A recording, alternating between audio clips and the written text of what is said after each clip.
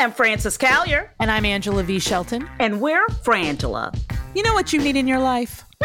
The Final Word podcast. Yes, you do. That's right. It is the final word on all things political and pop cultural. Where we make real news real funny. Where we inspire you so you can #resist. Subscribe and get a new episode of the Final Word podcast each week. It's the news we think you need to hear. That's right. We think you need to hear it.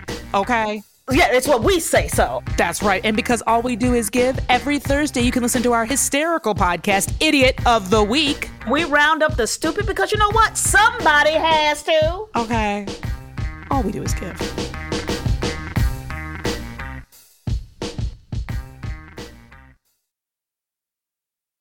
Hi, I'm Harry Littman, host of Talking Feds, a roundtable that brings together prominent figures from government law and journalism for a dynamic discussion of the most important topics of the day.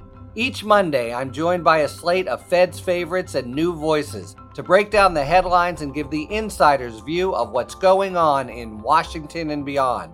Plus sidebars explaining important legal concepts read by your favorite celebrities. Find Talking Feds wherever you get your podcasts. Hello, Mueller Junkies. The investigation is heating up, and you can get all of the info by becoming a patron. In addition to getting awesome gifts like stickers, shirts, and the Sexy Justice calendar, you get the key to access all our bonus episodes, over 30, and then all the future bonus episodes, too. You also get our MSW Book Club episodes, and this week we start reviewing Fear by Bob Woodward.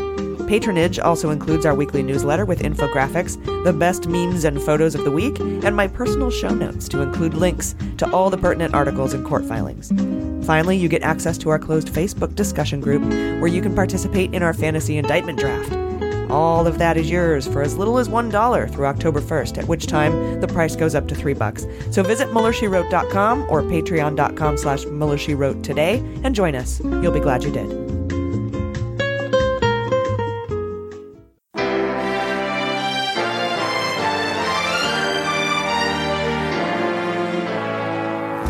So to be clear, Mr. Trump has no financial relationships with any Russian oligarchs. That's what he said.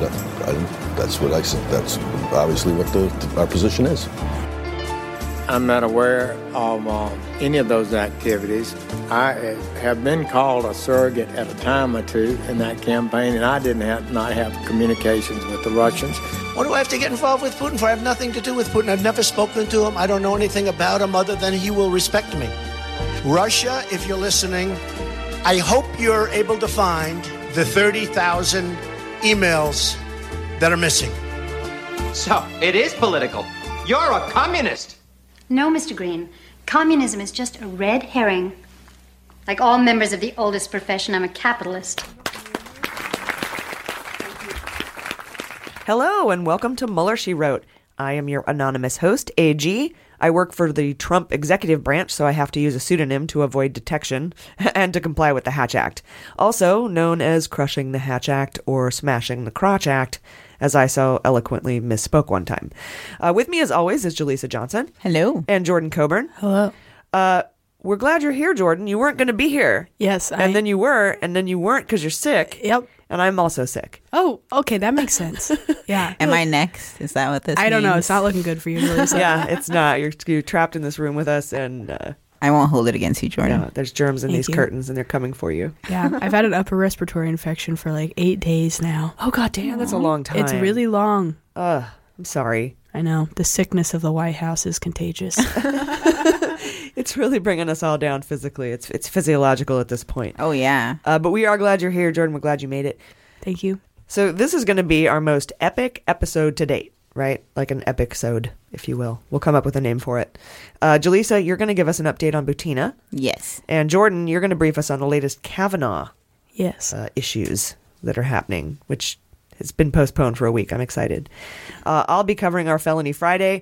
And today we have very special guest, Scott Dworkin of the Dworkin Report. We've had him on before, a friend of the pod. He's here to talk about his ethics complaint filings to the D.C. District Court on Kavanaugh, which is kind of cool. And he's going to be helping us out with our Q&A, which is fun because he knows everything. And then we have CNN legal analyst and former federal prosecutor Renato Mariotti. But before we get going, I say that because it's very Italian. So oh yeah, I like the way you pronounce it. Yeah, I could say Renato Mariotti, but I'm like Renato Mariotti. You have to hit those T's hard. Not often you get a double T opportunity. Right, exactly. I was just going to say what my name is, but then that would be bad. Oh, good catch, yeah. No double T's in my name. Ignore that. Before we get going, we have some corrections from last week. First, I had said last week that op-ed is short for opinion editorial, but it is not. It is short for opposite the editorial, because it traditionally appears opposite to the editorial page in print, in the print newspapers, the thing that used to happen. We used to get our newspapers in print. It was weird. Oh yeah, that's right. That's a fun fact. Kind of like above the fold. I don't know what that means. Yeah, when people are like, that's above the fold, that means that's important, right? Because in papers, above the fold means your headline. Of course. The fold. It's above the fold. I thought it meant like you were above the fray or you were above the secrecy of the... I don't know. I don't know what it meant. But then I was like, oh, above the fold is literally just means you're... Yeah. I used to read the cartoons. Yeah. Funny papers are below the fold and above the fold, but in the middle of the paper, opposite nothing, because it takes up the whole both pages. I had no idea. The fold was like the see more of a Facebook status. Translate. It makes sense now. Anyway, so op-ed, not opinion editorial, opposite the editorial. So there you go. I also asserted that the Supreme Court ruled that Fox News could lie. It was not the Supreme Court, and it was not Fox News. It was a case in a much lower court, and it was for all news outlets. So be aware of that. I lied, and I have the right to do so because of the Supreme Court. Okay, no, I don't. I was just incorrect. I had heard that somewhere, and I was pulling a Trump. I heard it. I've heard it from many people, many scholars, and so I said it. Yeah. And I have to actually get used to the fact that the things I say go out to a lot of people now, and I have to be responsible. Yeah, we're all held way more accountable. Exactly, but would Trump ever correct himself? That's the difference, no. right? Yeah, no, neither would Fox. Yeah, if there were a Trump corrections, like every other day, he'd be spending 10 hours correcting everything he said the day before. So it can't. No, there's no way. That's a start. Anyway, if you have any corrections, if you hear me say anything in the show you're like, dude, that's BS, AG. BS, AG. Maybe I'll set up a new email account, BSAG. But for now, just email us at hello@MullerSheWrote.com. We'll be happy to get the truth out there. That's what we do. We're a very reactive podcast, as you might have noticed. Yeah, we're prone to error sometimes. I'm very prone to error, and I'm completely happy to admit that. In the meantime, guys, we have a ton of news this week to get to, so let's jump in with just the facts. So all the way back to last weekend, it seems like a decade ago, ABC reported that Cohen has said he will tear up the Stormy Daniels agreement, and apparently Trump was on board with this. And this came out in a court filing late last Friday by Essential Consultants. It's fucking essential. They agreed to dissolve the non-disclosure agreement, barring Stormy from discussing her affair with Trump. Cohen did this because he believes that ending the NDA, or the non-disclosure agreement, divests the court of jurisdiction over the contract dispute, so therefore he can then ask the court to dismiss her claim, which explains why Trump is on board, right? He wants this whole thing dismissed. It's a lame attempt to try to prevent Trump from being deposed in the case, because if you're deposed, you can be asked anything, and you have to tell the truth. So if he effed Stormy Daniels in the A with a D, you have to say that you did that. And he doesn't want to do that, because poor Melania. Yeah. Would they make them go into such detail? I don't know. God, I hope not. No, I don't think so. I think it would just be, did you have sexual relations with that woman? Or I intercourse. did not have sexual relations with that woman. Yeah, and it would be end up that, and then you would be lying. So Avenatti has called it a legal stunt, and I agree with him on this. I don't agree with him on a lot of things, but I agree with him on this. It won't work. We'll keep a spyglass on it for you. Is that a new one? I don't know. Somebody posted a picture of our spyglass lady, and she was like, you know how you burn ants with a magnifying glass through the sun? They were doing that to the top of Trump's head. I saw that one. Our spyglass lady. That's funny. Like the sun's beam was going, and it was the one where it was a picture of him where he put both of his fists up when he was on the way to the Flight 93 memorial. Yep. Yay, 9/11. And so everyone did memes of that whole, like, people put two wieners in his hand, like he was having a double handsies.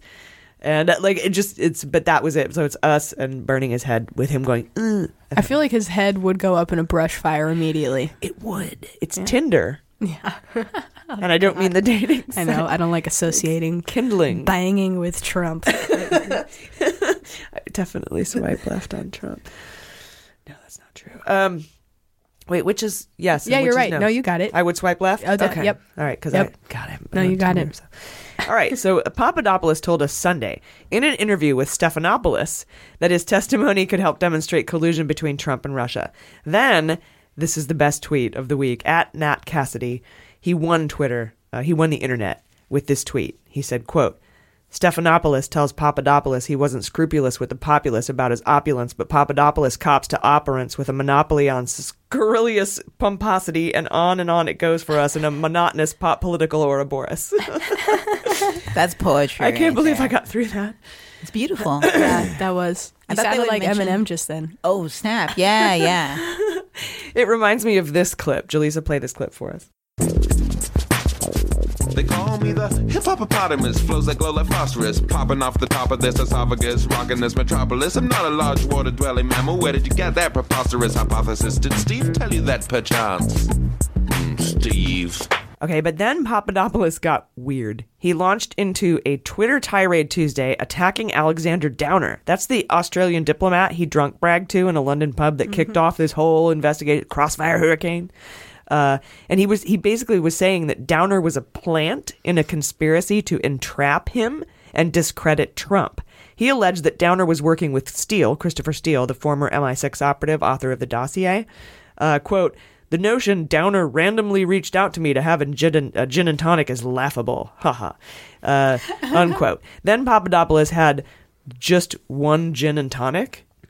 I think that's the laughable thing. Yeah. Because he was drunk. Yeah. Also, the fact that he accepted such a sad request for a meeting is kind of on him. He's like has to admit that he's so desperate for friends. He said yes. Wait, are you the LinkedIn guy? Sorry. Yeah, I'll meet you. Even if they did plan it, who gives a fuck? That doesn't change what you said. I know. I mean, I guess he's asserting that he's lying, but... True. And he also said, Papadopoulos on Twitter, he said, quote, some organization sent him to meet me for the sake of our republic and the integrity of this investigation. I think it's time Downer is exposed as Christopher Steele. And to me, that means, are you trying to say that Downer is Christopher Steele? Have we seen them in the same room together? Get your sentence structure together and then... Anyway, he was freaking out on Twitter, and it was weird because he had just gotten sentenced to 2 weeks in jail, and I guess he was like bragging, like, I only got 2 weeks. And another nerd. He is a huge nerd, and he reminds me. I don't know. You know what? I'm not going to go into it. A bad nerd. We love nerds. Yes, not that kind of nerd. Definitely a bad nerd, like a dick nerd. Like my husband told me a story how there was like a girl that nobody would talk to at school. In high school, and she was like pretty lonely, so he took her to prom to be nice. Like he asked her out to, to be a nice guy. Turns out she's a fucking asshole. Aww. And he's like, no wonder nobody talks to that girl. She's a dick nerd? She's a dick nerd. I think a dick nerd is what kidney stones are. Oh, wow. What does that mean? That's a left turn there. I appreciate that, Jordan. That was way off to the left. Kidney stones. I'm sorry. Brought to you by Jordan. Epic-sode, epic riffs. No giggling. We're a serious news outlet. I forgot. We're a very serious news show. Another tweet he sent out, it said, quote, it would be a very, very big problem if British intelligence was weaponized against an American citizen. I don't know. He even made a reference that Downer had once worn women's stockings. He's up and he's okay. He sits all night and he works all day. I cut down trees, I skip and jump. I like to press wildflowers. So anyway, that's just weird. Downer dismissed the Papadopoulos tweets saying, quote, I'll leave others to make judgments about the veracity of those tweets. So I thought that was nice. He's like, basically, fuck off. That's Australian for fuck off. All right, so on to Monday. We're just on Monday. The Washington Post published a story that top civil servants are leaving the Trump administration at a quick pace. I was asked earlier in the week, what's the difference between myself and the anonymous New York Times op-ed writer? I'm very different in that I'm a civil servant. I'm not a political appointee, and I don't have access to remove documents from Trump's desk. Additionally, I'm not a Republican, guys. I don't know if you've noticed. But if I had access to push the 25th Amendment, I would have, as would be my duty to the Constitution as part of my oath of office. But the exodus of civil servants abandoning ship is up 26% from Obama's first year in office, according to the Office of Personnel Management. Combined with other factors, people are just not willing to put up with Trump, and his rhetoric and his actions just intensify their desire to leave. Elijah Cummings, a Democrat from Maryland in Congress, said, quote, "The exodus of Trump senior executives from positions in the Trump administration is far more significant as a result of the administration's assault on federal workers, their pay, and their rights. In addition, there have been many reports of administration appointees trying to identify and purge civil servants who are not sufficiently loyal to Trump, arbitrarily resign senior executives, and gag those who express dissent. Trump's actions are tearing a gaping hole in agency leadership, driving out our career experts, making our government less efficient and less effective," unquote.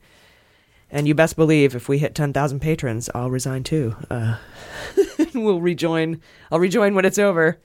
I saw that question come through our inbox to you about what makes you different. You know? Yeah, and it was kind of they're like, "Why are you so different?" I felt like attacked almost, and I'm like, "Look, I'm very different. I don't have access to I can't tell you where I work. I just can't, but I don't have that kind of like Roy Cohn access where I could just take documents off of his desk. So, and I'm also not a Republican. I'm not like, I love the Republicans, so we're not going to kick them out because I want tax cuts for the wealthy and no health care because health care sucks. So I'm going to stay here and make sure that happens so I can strip rights away from people but not say anything and try to keep everybody from blowing up. Like, that's not me. Yeah, I think that question is more directed to, like you said, Democrats that are actually in the White House right now. Like, why aren't they leaving? Democrats in the White House? I don't think there's any Democrats in the White House right now. Well, sorry. By White House, I mean Congress. Oh. DC. Well, you can't leave Congress. Yeah, sorry. That'd be funny. Sorry. I quit. Fuck you. Yeah, so sorry. You can't leave? What'll happen? You won't have a representative for your state. Oh, I mean, like, what'll happen to you? Do you go to, like, jail for that or something? No. I've never, usually when people resign from their congressional positions, which you can do, you can quit. Yeah. The governor of your state will appoint someone to take the place. Okay. Yeah. Just like they did in Arizona when McCain passed away. Yeah. Yeah. That's, anyway, I'm there. I want to stay there because I want to keep doing what I do because what I do is important. But I'm also now with this very unfriendly new terms of the Hatch Act, et cetera. It's becoming difficult to stay in my position. So, but I'm trying, and I want to be there for you guys. Basically, the whole thing, the way that I see it is that once he's gone, somebody has to put the government back together again. Right. And so I want to be one of those people. Yeah. Oh, yeah. Even, do you think people in the White House, I mean at this time, White House should leave that are, his supporters? Or do you think, or I shouldn't say supporters, that are Republicans that might disagree, like that guy did or girl in the op-ed? Do you think they should leave? I know we talked about it a little bit last week. I would. But if I was that high up, I'd be like, F you, I'm out of here. I'm writing a book. And then I would write a book. You don't think there's any chance of trying to mitigate damages or anything? No, up at that level, you're political appointees. You aren't frontline anything, so you're not maintaining or creating anything. You're just sort of there. I feel like I feel like there's so many positions in the White House that are just there to make the White House exist. Mm-hmm. It's more bureaucracy than it is functioning positions in the government. Yeah, and like you said, they're appointees, so they're already on his side, or at least so he thinks. Right, and that's what you would like to think. If I appointed a whole new staff, if I came in and appointed a whole new staff, I would expect 100% loyalty, and there's not that, and that's weird. Mm-hmm. But, it is what it is. Also, you guys, on Monday, Andrew Miller, do you guys remember this guy? His contempt order was unsealed.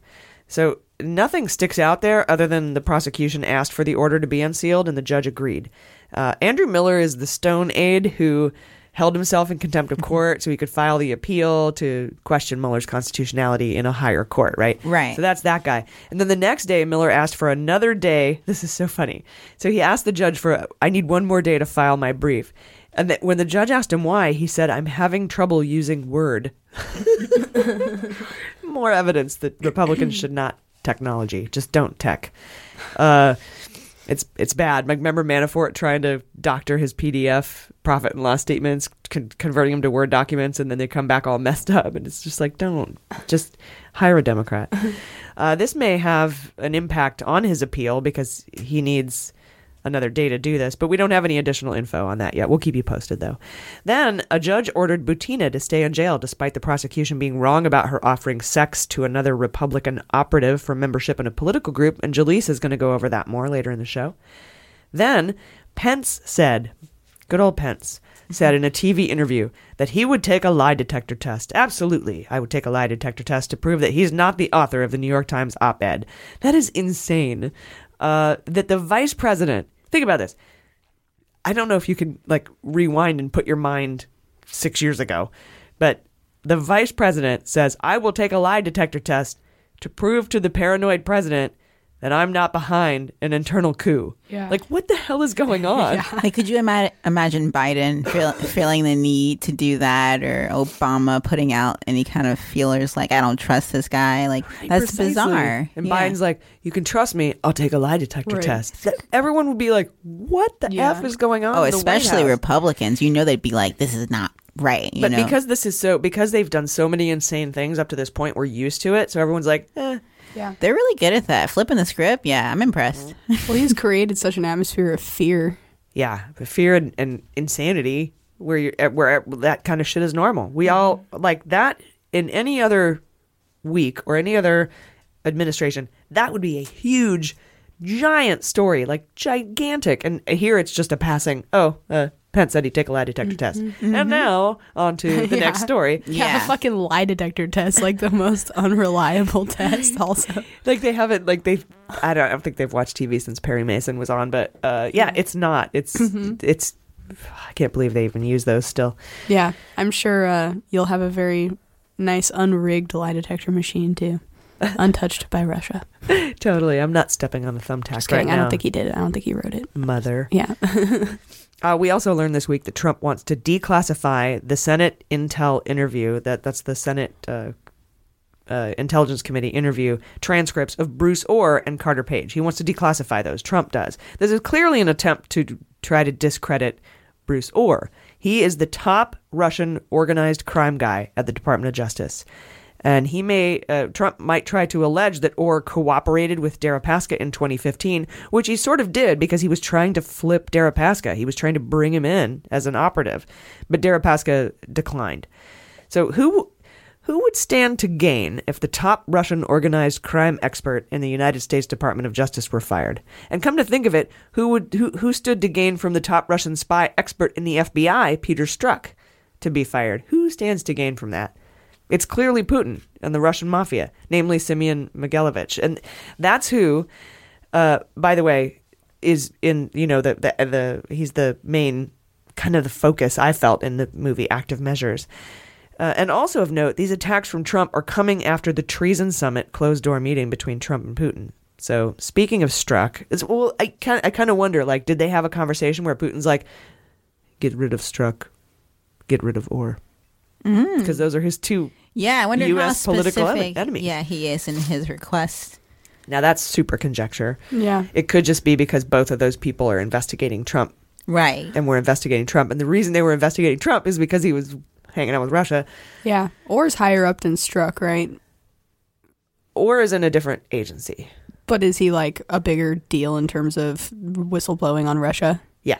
I think so. I feel like Peter Strzok might be a little bit too small of a fish for Putin. But Strzok did the entire, the whole Anna Chapman investigation in the 80s. He did the biggest spy swap we've ever had with Russia. So he's not a big deal. Right. Yeah, it definitely is a big deal. He kept us He basically was the spy hunter in the 80s and 90s. Yeah, maybe Putin wants us to think it's not a big deal, and therefore he it seems like he has no attachment to it, but it could have been like a bigger scheme. Like a lot of this is a bigger scheme. People think that like we're not us, but Mueller's just investigating this all of a sudden. It's like people have been on this for a long time. Like that's what active measures was. Yeah, the whole scheme of it, like the whole Ukraine situation and how this is just like every spy novel you've ever read totally is either going to be Great Britain, Russia, and the United States. Yeah. Those are the three major. Now I think the Dutch are coming into their own. That's just a separate show. Anyway, so that I just feel like all this has happened after the treason summit. I wouldn't be surprised. We need to get those notes. We've subpoenaed the notes of the translator in that meeting, and I want them. Also, speaking of Strzok, Trump tweeted Tuesday that Strzok and Page had texted about a, quote, media leak strategy, basically alleging they were conspiring to undermine him by leaking to the media. But the media leak strategy was a department initiative from the Department of Justice to prevent leaks. Like, that was their thing. They were like, this is our media leak strategy to stop leaks. And Trump saw, look, they were leaking on purpose. Anyway, keep an eye on that because that's ridiculous. Trump is out to get any and all Russia experts. And I think Putin could be behind it. Conjecture? I bet, if he's not behind it, he's at least in on it. Yeah, Trump's not doing it for nothing. I think about them more or less synonymously now. I think more is what it is. So it's like if Trump is going after them, it's obvious that Putin's interests are entailed in that. Right. Like, what are you doing in Syria, Trump? Whatever Putin wants him to. Which has been weird because he bombed Syria. He's anti-Assad, but when he bombed Syria, he bombed an empty airfield.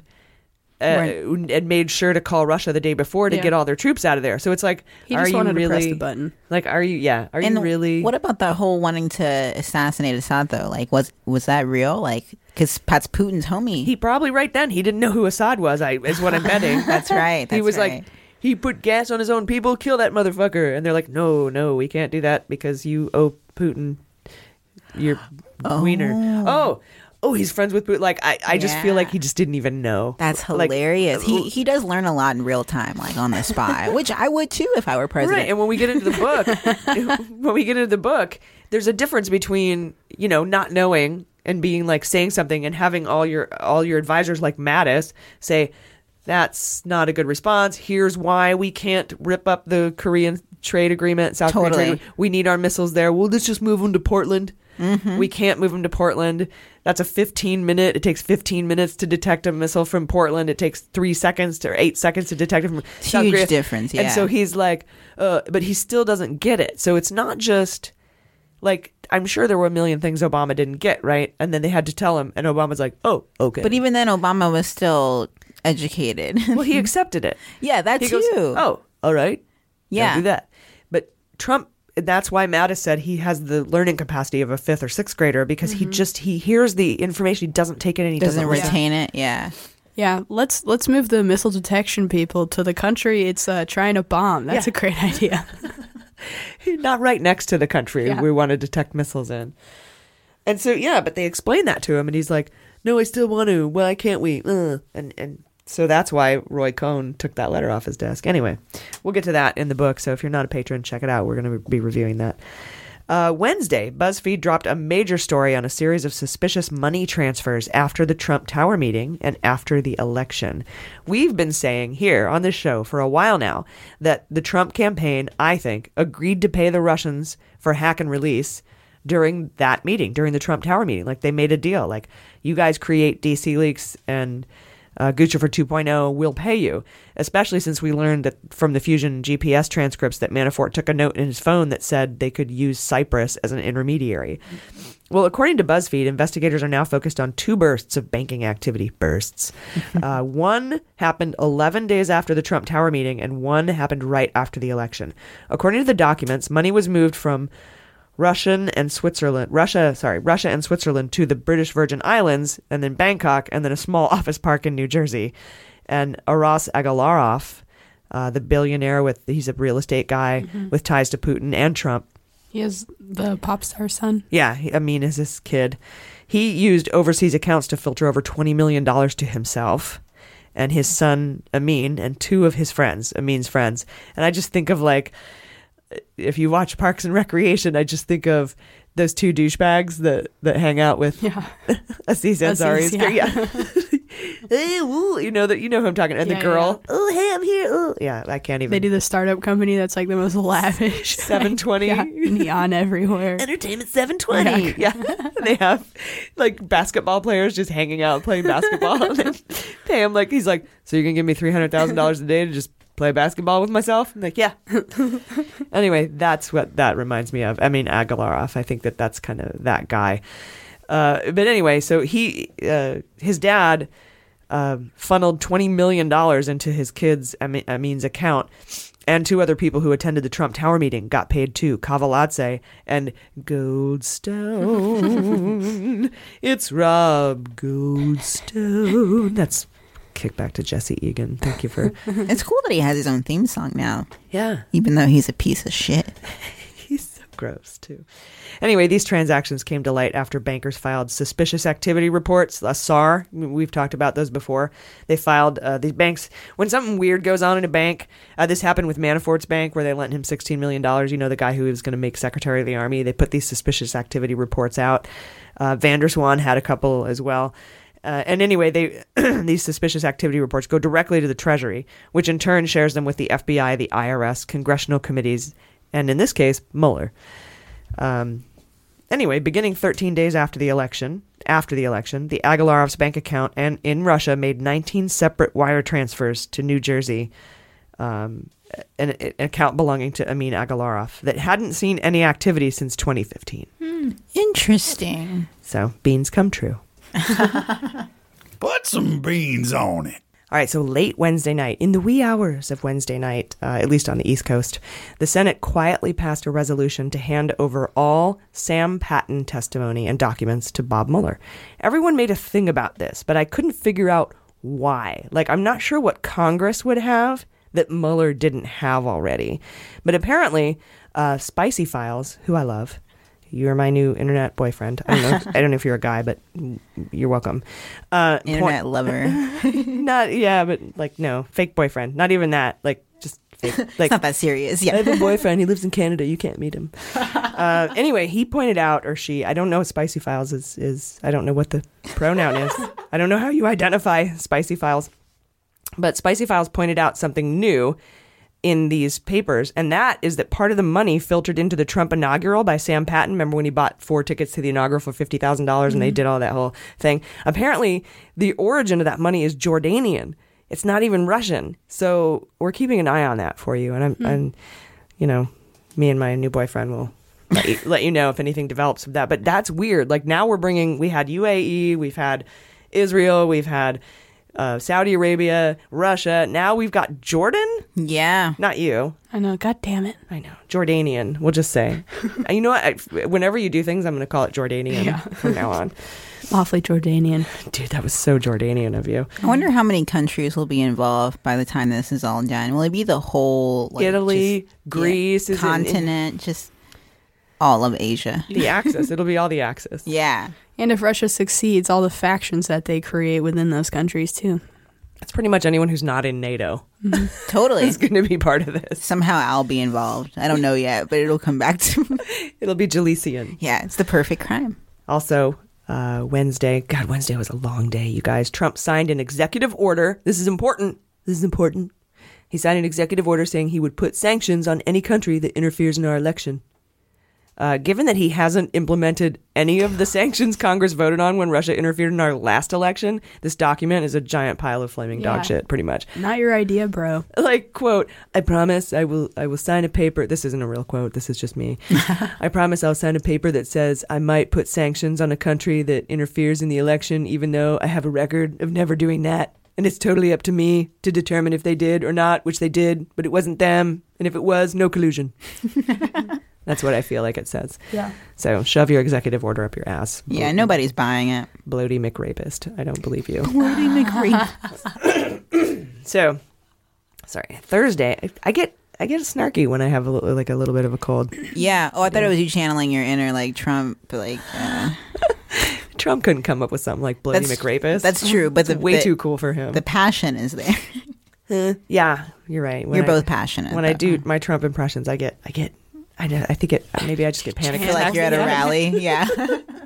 I hate it. I hate it myself. Thursday, The Hill reported that Trump is secretly calling Mad Dog Mattis Moderate Dog Mattis, proving he's a joke stealer and a hack. We decided we've been calling him that since pretty much the beginning of this show. I remember it's more like Moderate Dog Mattis, but ching. And so I went on Twitter and I was like, he's listening to us. F me in the A. Like, shit, he knows who I am. Everything. I'm going to be fired. We're all going to die. But it turns out David Priest actually sent me a message and he told me people in the Beltway have been calling him that since Trump appointed him. So nice. We weren't the first. Parallel thinking. It happens a lot, I'm noticing. It does. But, I thought specifically like certain words, like we're all comedians and we can tell when a premise is just, you can kind of tell if somebody just came up with the same idea or whether they're stealing your joke because it's worded a specific way. I guess Moderate Dog is... That one's like a fair... Very common. That's fair. Yeah. Fair game. Alliterations are very limiting, too. True. Moderate was... But I love them. But I will tell you, Trump did not coin that phrase. Yeah, I don't think he would have thought of it. His nicknames are so lame. I feel like in Moderate Dog Mattis, I feel like even though it's not the biggest zinger, it's still too smart for him. Like Trump just says things like dummy, like just very. So simple. What happened clearly was that name was used for Mattis after he got nominated by Trump. Everyone's like, oh, what are you, moderate now? Moderate Dog Mattis, and so that went around the Beltway, and eventually it got Trump heard it somewhere and started using it. He did not write that joke. I guarantee you, he is just a hack. He doesn't have the concept of moderation. Right. No. And he doesn't even have the tenacity of Carlos Mencia, like the original joke stealer. Yeah. Oh my gosh, that's so funny. Yeah, Carlos Mencia would sound more competent in a debate than Trump. He'd come to that. Yeah. Absolutely would. Wow. Oh yeah. I would love to hear his take on the wall. That would be, you know what? I probably wouldn't talk to him. But does he hide in shame now and hack shame behind his own wall of he shame? Came out on like the WTF pod and everything was like, yeah, I steal jokes. What? I'm famous. That was a while ago. Money. He kind of went into hiding after that, I want to say. Oh, okay. Yeah. It has been. You're right. I haven't seen him since. Wow. Yeah. That's true. Although I've heard rumor that there's a separate light for him at the Comedy Store in Hollywood. They have two lights. They have the red neon light. When a comic goes up and their time's almost up, when they have like a minute or 2 minutes left, they give you a light so that you know that your time's almost up. And apparently they have that red neon light that goes on at 2 minutes, but they have a blue star. And if the blue star goes on, that means that signals to the comedian that Carlos Mencia is in the house and you should switch to crowd work. I've heard this rumor and I don't know if it's true. Oh, that's funny. So funny. I guess they could reserve that for all hacks. I've gone up, but I've seen this blue star come on a lot. I'm like, when is Carlos Mencia in the house? No one's telling me. But that'd be interesting. And I've done the OR and the main room and the belly room. And I haven't seen it. Like I only see the red neon. Interesting. I don't know if that's real or not. If you're from the Comedy Store and you know the truth, actually, we know a lot of people who work there. I could probably just ask Isaac Allen or like, is that real? Or Renee. Yeah, that would be a homie thing for them to do. Yeah. I think it's funny. If it's not true, it should be. That should be punishable by the law, stealing jokes. Yeah. I sound like Trump right now. No, we got to work on a lot. Punished to the death. My first 100 days, I would address that. But that's a real thing.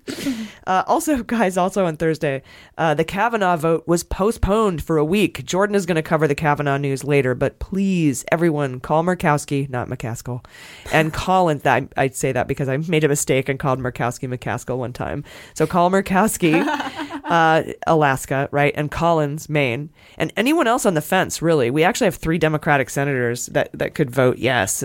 Call everyone, flood their offices with calls, tweet at them, make noise. And if somebody on Twitter says that's not going to do anything, just glide right past their negativity and tweet at people anyway. Totally. It makes a difference. It really does. I think so too. Yeah. It was also reported Thursday that 27 defendants in the Mueller investigation have banded together to form a joint defense group, meaning they all hang out and jerk off together like Paul McCartney and John Lennon did once. I'm kidding. If you're wondering why I said that, apparently there was a story in GQ this week where Paul McCartney was in an interview and he said that they masturbated together one time for fun, for giggles. Anyway, they all share information on the case to help each other out. We've noted in the past that when people are getting close to a plea agreement, they usually pull out of this defense agreement. It happened with Flynn, remember? And then when Cohen pulled out of his defense agreement, we're like, oh, he's going to flip because Flynn did it. That happened. Mm-hmm. But speaking of plea deals, we had a Felony Friday. It's just Felony Friday. Yeah. As Manafort flipped and began cooperating with Mueller, we all celebrated this week. Yeah. Oh, yeah. This is huge. Huge. It's huge like China. I'll go over all of this in hot notes, so stick around for that. We're going to talk a lot. My whole hot note is this Manafort flip and cooperation situation. Tears. I know. I did. I had a glass of wine. Yeah. It was nice. I sat out on the patio and I was like looking at the night sky or the evening setting sun going, life is good. It's beautiful. Mm-hmm. It was a moment. So good. We've been waiting for this for a really long time. Yeah. I just want John Spurlock, the guy that when we first started this podcast, who told us to, I think it was fuck us in the heart. Yeah, he wanted to fuck us in the heart. Yeah, fuck us in the heart. Fuck you in the heart, and bitch, so we were lying. I Oh, yes, bitch. Yes, of course. So we were lying, said this was a witch hunt, obviously. I just want to see him personally right now. Yeah. What's your face look like, John Spurlock? He did want to meet for coffee, so I don't know if you want to test him on that. He tried to hit me up for a date after telling me to fuck myself in the heart. Like, he's like, we should get coffee sometime. I'm like, no. Yeah. Strange fellow. Classic misogynist. We should not. And then I could probably die. He could probably kill me for saying no. Oh, yeah. He seems like one of those guys, you know, like one of those guys who'll strangle and choke you and kill you for saying no to him. Absolutely. On a lighter note, you know what I loved is when we found out that Manafort was flipping, you were so excited that you messaged us on Facebook and you said Mueller is cooperating. I did. Mueller is cooperating. That made me laugh so hard. Did you mean Manafort? Like, damn it. Finally, we got Mueller. Yes. He's a tough cookie to crack, man. We got him. Yeah. Mueller's in our sights. He's going down. This whole podcast has been a front.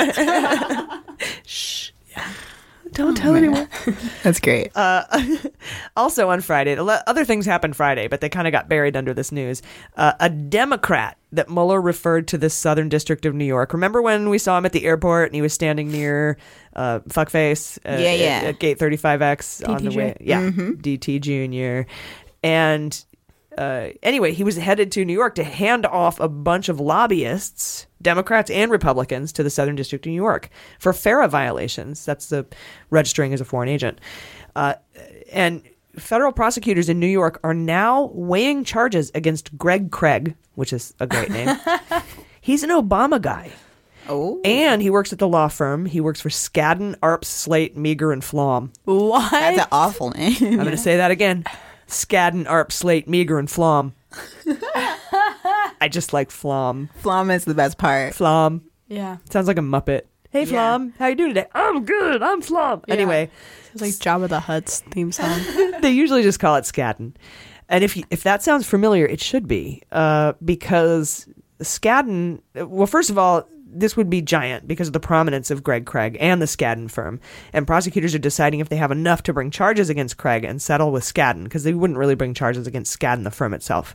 Although you could, but it's hard to do that. If you remember episode 17, remember our worst sound ever? Oh, yeah. And we had already gotten our sound together by that point, but we were recording in a kitchen with like 12 people. It was insane, yeah. So in episode 17, that's the Vanderswan episode, Manafort solicited the Skadden law firm to write a negative report on Tymoshenko to justify her being jailed. Mm-hmm. That was the law firm that whitewashed the report. And according to Vanderswan, Greg Craig worked on that report without filing as a federal agent.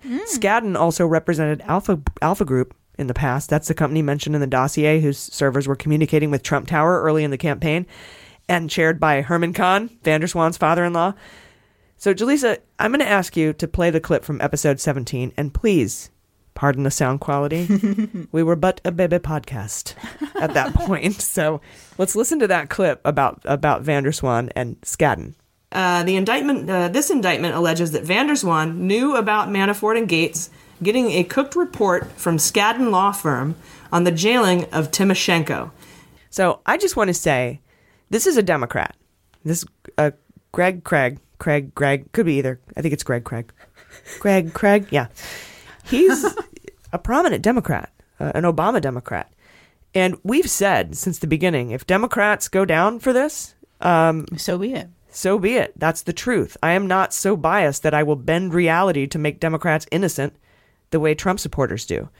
So get on board. It's tough too if we don't play dirty and then we let our people go. It is why I think sometimes things like this happen. But I still believe in democracy. I think we're choosing the right side. I believe in if he messed up, if he didn't file as a foreign agent and he actually whitewashed a Timoshenko report on behalf of pro-Putin Ukrainians and Manafort, fuck you. That's awful. Yeah, it's really awful. Gotta let him go. Tad Devine, what he did too. That's also awful. It's very it's sad. so funny how the GOP would totally hang on to them. Like they'd be like, "That's totally freedom of speech." Yeah. That's man. These are the things that John Cusack has been warning everyone about. It's true. Really? It's just, I don't know. He seems very like anti, He's woke government, as fuck. anti-establishment. He is. I shouldn't say anti-government. That's not fair to put that on him. Of course, this is going to be the episode he listens to when when I'm flippantly talking about his political views. But I just mean being very skeptical of government and what's going on, how it functions, who's pulling what strings. Yeah, the more you find out. Oh, definitely. I want him on to talk about it. Also, everyone thinks that. I just said John Cusack for some reason because I don't know. Yeah, not everybody. Randomly. I like his the Twitter system. is always I about think that shit. I think the system is great. That's where John Cusack and I kind of diverge. Where I'm really into politics but I mean, we might not actually diverge because I'm into the way it's supposed to be, not the way it is, as far as getting money out of politics and stuff. And I think he would agree. He's a democratic socialist. He had a lot of problems with Obama. He had a lot of problems with everyone, pretty much. Did it ever function at an ideal, like was there a time politically when you feel like this is perfect?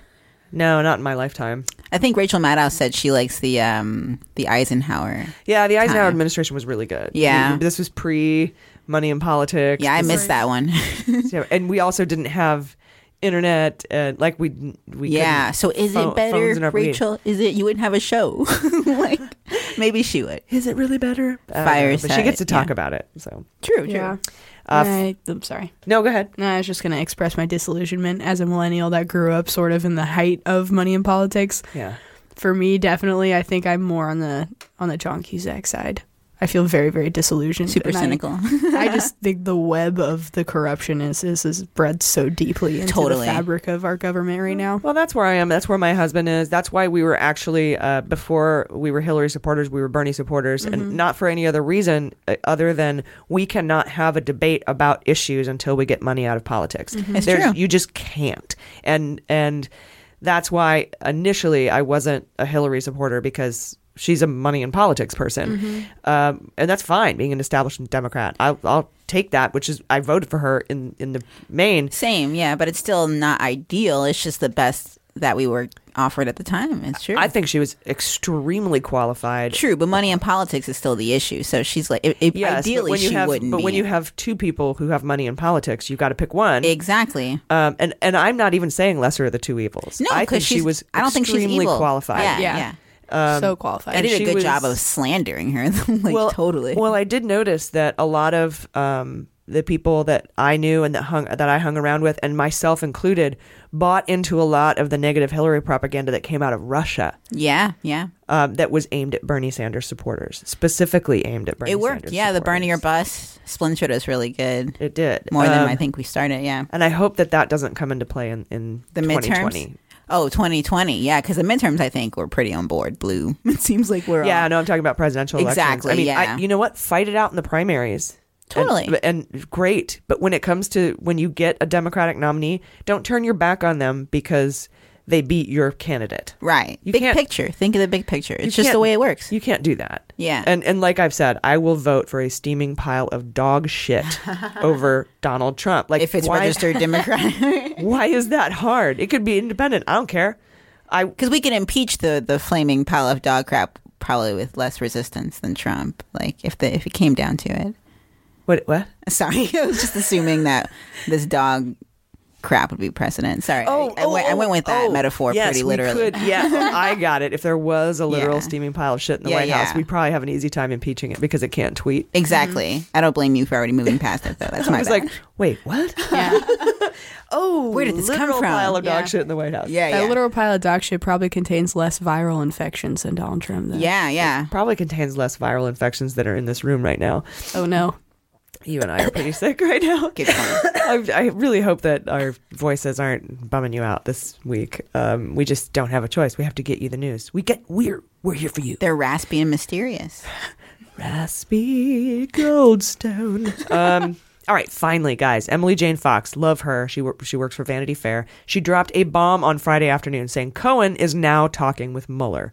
I didn't think Mueller would let him in the door, but Cohen has now had a meeting with Mueller. She doesn't have any information on how long he's been cooperating or where they're at in that process, but we shouldn't be surprised by this because he was like a cat in heat flashing his butthole to prosecutors since July. Like, come on, I got info for you. What? Here's my butthole. Mm-hmm. That's how my cats talk to me. Yeah, most cats are like that. They do. They give you the butt. Totally. The only surprise here is that Mueller is talking to him at all, like I said, but we'll see if Cohen has anything Mueller needs that he doesn't already have, and whether or not Mueller uses anything he has, because his credibility is shit. If you put Cohen on the stand, Gates wasn't, his credibility was shot. If Gates isn't credible, no way Cohen is credible. Fucking essential. That's fair, yeah. Fucking credible. I'd bring him in though to see if he could get me any new leads that I could go find credible evidence to back up. But I wouldn't bet all your evidence on it. Anyway, put beans on that. We'll see. He's talking to Mueller. It's essential. We'll be right back. Hey guys, thanks for listening to these ads. We're getting pretty popular these days and our ad card might start filling up, but you can avoid all of it by becoming a patron. As a patron, you'll get ad-free episodes, access to all of our premium content, including more than 30 past bonus episodes and our book club installments. You'll also get our weekly newsletter with links to all the pertinent articles of the week and my personal show notes. Finally, there are all sorts of gifts like laptop stickers, t-shirts, tote bags, and our sexy justice calendar. All of this could be yours for the low, low price of $1 per month through October 1st. I sound like Rodney.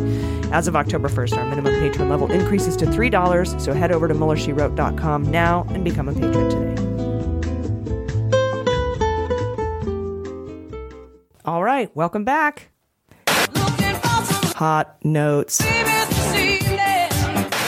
Okay, today we have some big stories. As you can imagine, this was an insane week. Jordan is going to update us on the Kavanaugh hearings, but first, Jaleesa has an update on the Maria Butina case. Jaleesa? Oh, yeah, thank you. So, remember when prosecutors accused Maria Butina of offering sex in exchange for political access? I do remember that. Yes, well, they were wrong. So, apparently, this assumption was based on a 3-year-old text between Butina and a long-term friend named DK. And according to court filings, DK said in a text to Butina that he didn't know what she would owe him after he helped her out with her car. And she jokingly replied, sex. So Butina's lawyer, Robert Driscoll, said that the sex comment was clearly a joke and that Butina sees DK as a brother. Friend-zoned. And it looks like that claim actually holds up, though, because earlier this week, prosecutors said, quote, the government's understanding of this particular text conversation was mistaken, which is really just a formal way of saying my bad. So, of course, Driscoll was super happy about the admission. He stated, I want the government's walk back to get as much coverage as prominently as their initial false allegation. But then the judge got mad at Butina's lawyers because they tried to submit a last-minute piece of evidence, which was just a video of Butina and Erickson singing Beauty and the Beast and a super cringy music video. Did you see that, AG? No. It's really weird. So, yeah, they basically tried to submit this video to prove how in love Butina was with Erickson. Yeah. Wait. Yes, I did see that. It was awkward. Rachel Maddow played it on her show. Yeah. And it's like making its way around the media sources. Tale as old as time. Yeah, they totally overly produced video. Just very strange. Like, even if you were in love with someone, why would you make this video? Is what I'm thinking. But along those lines too, like, just because you love this guy doesn't mean you're not a flight risk. Like, this is exactly. to me, like, it's a big mistake for the prosecution to think that this was a sex joke. It's kind of misogynistic, honestly. Oh, totally. But I'm pretty upset about that. Yeah. But this doesn't take away from the fact that she's a fucking spy. She's still a spy, even if she's not a sex spy. It's like, And the judge was like, yeah, I'm not buying that. The judge was actually pretty pissed that they even made her watch the video at all. She was like, well, now that I can't get 5 minutes of my life back. She didn't say that, but she was pissed. Yeah, she's like, you guys are not getting points for this at all. Oh, that's hilarious. Yeah. There's a great sketch out of that somewhere. Oh, totally. There's got to be like a Butina and the Beast like parody or like a porno something. And you have to do that. Tale is all this time. Oh my gosh, she did look happy. I'm not gonna lie. In the video, she's either a really good actress or she enjoyed the video. She looked exactly the same amount of happy when she was holding a 357. True. It doesn't mean that like she loves him. It just means she probably loves attention. Like she just loves cameras. Could mean she loves Disney. She loves she loves helping the Kremlin. Exactly. Yeah, she's just happy to be there. Like, yeah, I don't. But he looked in love. He looked in love. He's a sucker, dude. Have you seen that guy? Eyes? Oh, he's so in love, dude. She's yeah. He's a 4. Yeah, totally. One could argue that the world has almost been destroyed by men who are suckers. Yeah. As Trump would say too. I wish I had a stone cold heart. I would just take advantage of people like that. But it's not in us. We're not. You gotta take advantage for good, though. You know, we're not sex spies. Yeah, all the ladies are doing shit like Locked Up Abroad. Totally. I love you so much. Come with me to Colombia with cocaine and strapped to your balls. Oh man, with cocaine strapped to your balls. It's true. I guess they'd go out of Colombia. Remember Nudicles? Remember Nudicles that we talked about? What if they were made of cocaine? Oh my goodness, Cocainicles. That's funny. You'd have to have them surgically. Dude, see some accidents. That's got to be a new way there. to sneak drugs into festivals. Cocainicles. Wow! Don't give him any ideas, guys. We're on the air. I used to put them in my birth control pills because dudes don't touch tampons and they don't touch birth control pills. So you're like, oh, here, do you want to inspect my tampons? They'll be like, nope, we're good. There you go. Go right ahead. Very ma'am. creative. I like that. But I never smuggled drugs into any venue in my life. Yeah, me neither. On the record, I'm not. I never taped anything to my balls. No. I won't even comment anymore. My experience. All right. So basically, both the prosecutors and Butina's lawyers are due in court tomorrow, Monday, because this episode is on Sunday. And basically, we're just going to see what happens. But they're going to keep her. She's still a flight risk. They're not buying the whole "you're in love with this fucking chump" story. And that's that. Yeah. All right. Well, thank you so much for that. Sex spy story. Now it's Goldstone sex spies. She's not a sex spy though, so I guess we'll make that clear. That's the moral of the article, is that she's not a sex spy, and shame on the prosecutors for accusing her of that. But they didn't need to anyways, because they have sex spy. There you go. Okay. Yeah, I got it. Has a nice ring to it. That is disappointing and awfully sexist. Oh yeah, in a way. But also, it would not be surprising. That's why I feel kind of bad, is that I believed it, because I'm like, I'm part of the problem. But also, I mean, really, Russia is the problem. Exactly. I did believe it too, but we're the kind of people who are like, oh, we were wrong. Yeah, and so we move here on we are with our lives. Exactly. Yeah. We're all, human, and prosecutors are human, even if they are old men. Old human men. Old human people. Old cis white guys. Yeah. Doing their thing. They're trying. It is. I'm happy to admit when I'm wrong. Please send me corrections. We'll take care of it. But at this point, we welcome the emails. We do. Yeah. We always say no emails, but liberals love being accurate. That's like one of our flaws. Like our weak spot. We just want to, even if we're wrong, we want to be right. Does that make sense? No, it doesn't make any sense I at think all. the problem is we're right so often that the other side thinks that we're full of shit. Oh. Because we're just right all the time. Yeah, and they're like, we're not buying that. Yeah, because we spell things properly. And if we correct ourselves, then we can have 100% accuracy in that sense. Well, right, but we correct ourselves so seldomly because we're right all the time. No, I'm kidding. I'm just no, bragging. But that's the thing, is we are, but we can't say that. Yes. Well, I mean, it's just like I just did. We're flawed, but if we're willing to accept that we're flawed, then aren't we no longer flawed? Is that what that means? It's kind of like, I'm humble as fuck, yo. Yeah. Like, no, that's perfect. That's a weird thing to say. It's hard to be humble when you're perfect, I think. That's what we're all learning. The plight of the liberals. But we're wrong so seldomly that when we do say it, no one hears. Yeah. So. Yeah, and we're wrong right now. But that's okay. No, well, you are. Yeah, I'll speak for myself. I'm kidding. I feel like I'm a modest narcissist. That's my problem. Aren't we all? Yeah. When liberals start being wrong, then they will be right. Get it? Oh, that's a thinker. That's nice. Get it? Nice, right? I get it. It's almost a Public Image Limited thought. You're like, I'll show myself out. That's the end of that joke. It's the perfect transition into Jordan's hot It notes. is. Jordan. You have Jordanian. The new Jordanian podcast news stories. You have the latest on Kavanaugh confirmation hearings. If I'm called a feminazi, I'm calling him a Kavanaugh, and that's just how it's going. So. Let it be known, Mueller, she wrote, does not think Judge Kavanaugh is actually a Nazi. And we also probably didn't coin that. So. Yeah. No. Yes. If Trump says it. Well, no, we're no matter it. Yeah. Matter it? Oh, God. This is a really interesting episode. This is. I like it. Yeah. Okay. I do too. Sniffles and coughs and all. And bad jokes. I was just going to say, before I do this segment, I'm prefacing it with an apology for my voice and sniffling. Oh. And there will be dudes who are way into it, though. Oh, yeah. It's interesting. There's what is that, Rule 42, Rule 34? Oh, yeah. If you say it, then someone's into it. Like, it's a fetish if you just think it. Yeah, right. Yeah. I can believe it. So there's going to be at least one dude. Hey, if only one guy is changed by this. Well, my boyfriend's been taking care of me, so he counts. Aww. I love the sweet ending to that porno reference.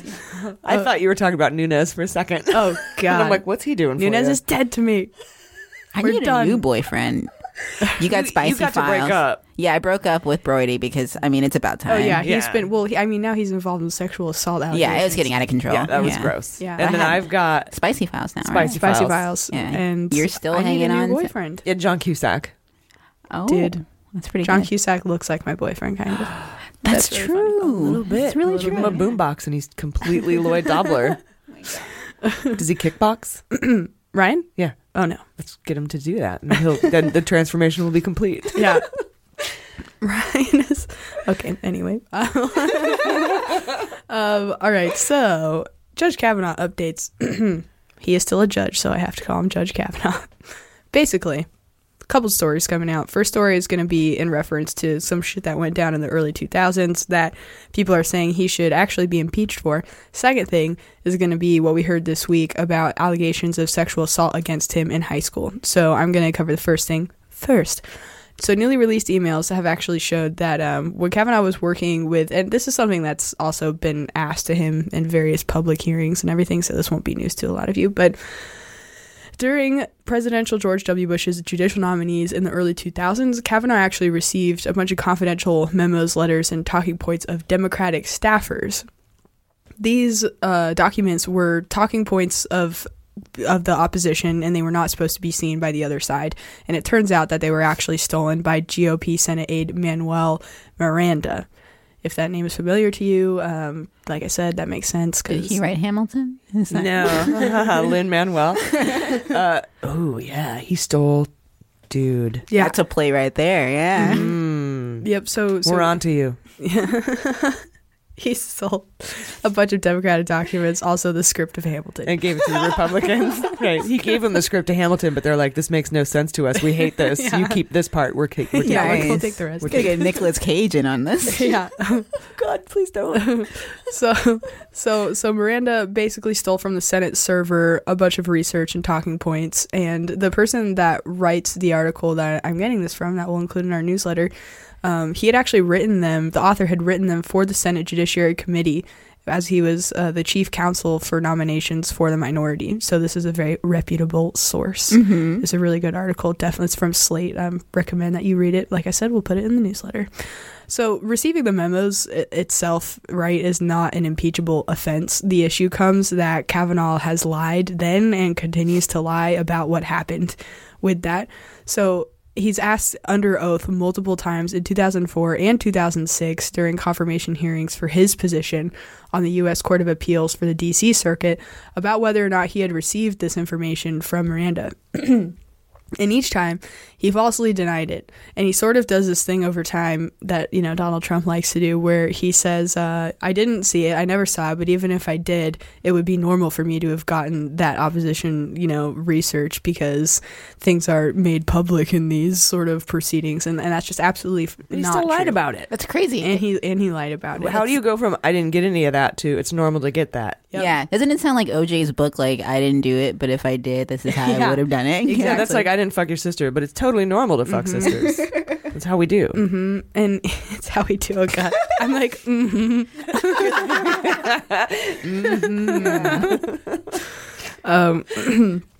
So an example of his perjury, in 2004, Senator Orrin Hatch actually asked him if he had received, quote, any documents that appeared to you to have been drafted or prepared by Democratic staff members of the Senate Judiciary Committee.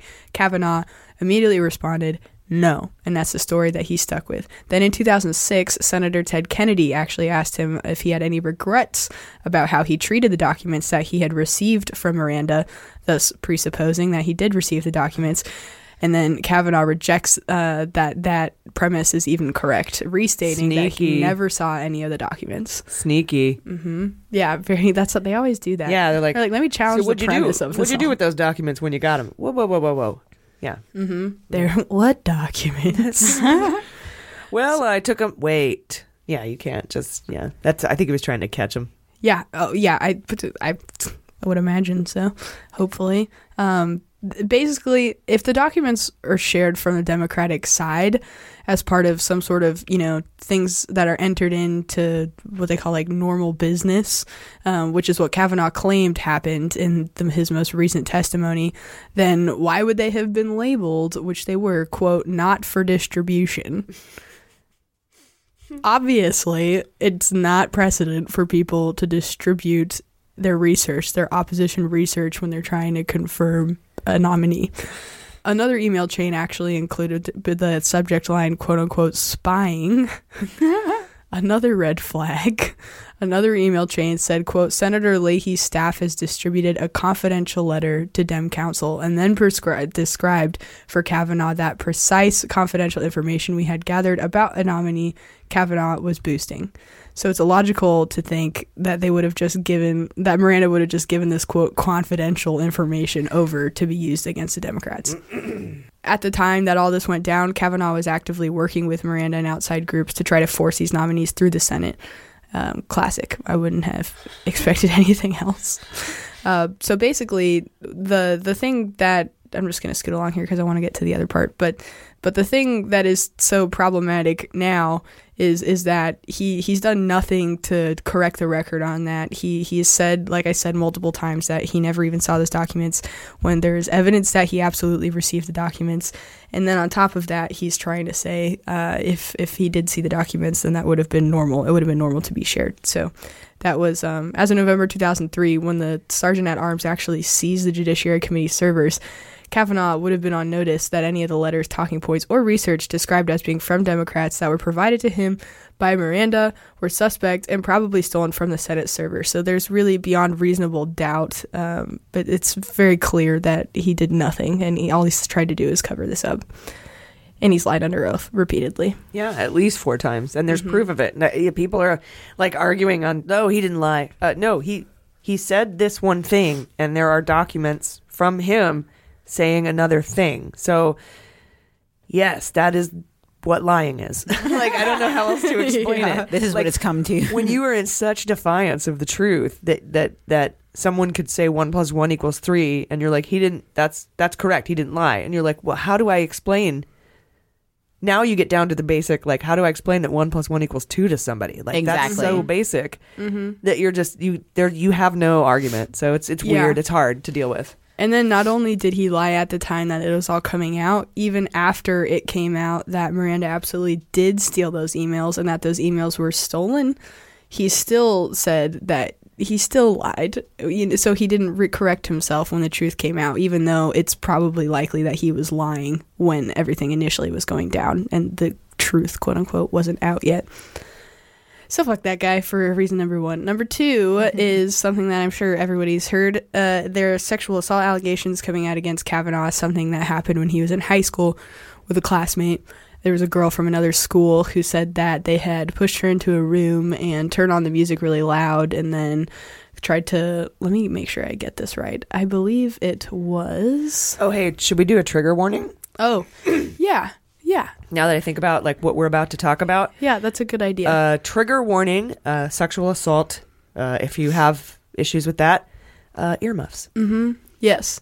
So basically, a letter is surfaced that somebody, like I said, an old classmate of Kavanaugh's, said that when she was drinking in a party with Kavanaugh and one of his classmates, they had turned up the music really loud that was playing in the room so as to conceal the sound of her protests, and that Kavanaugh covered her mouth with his hand.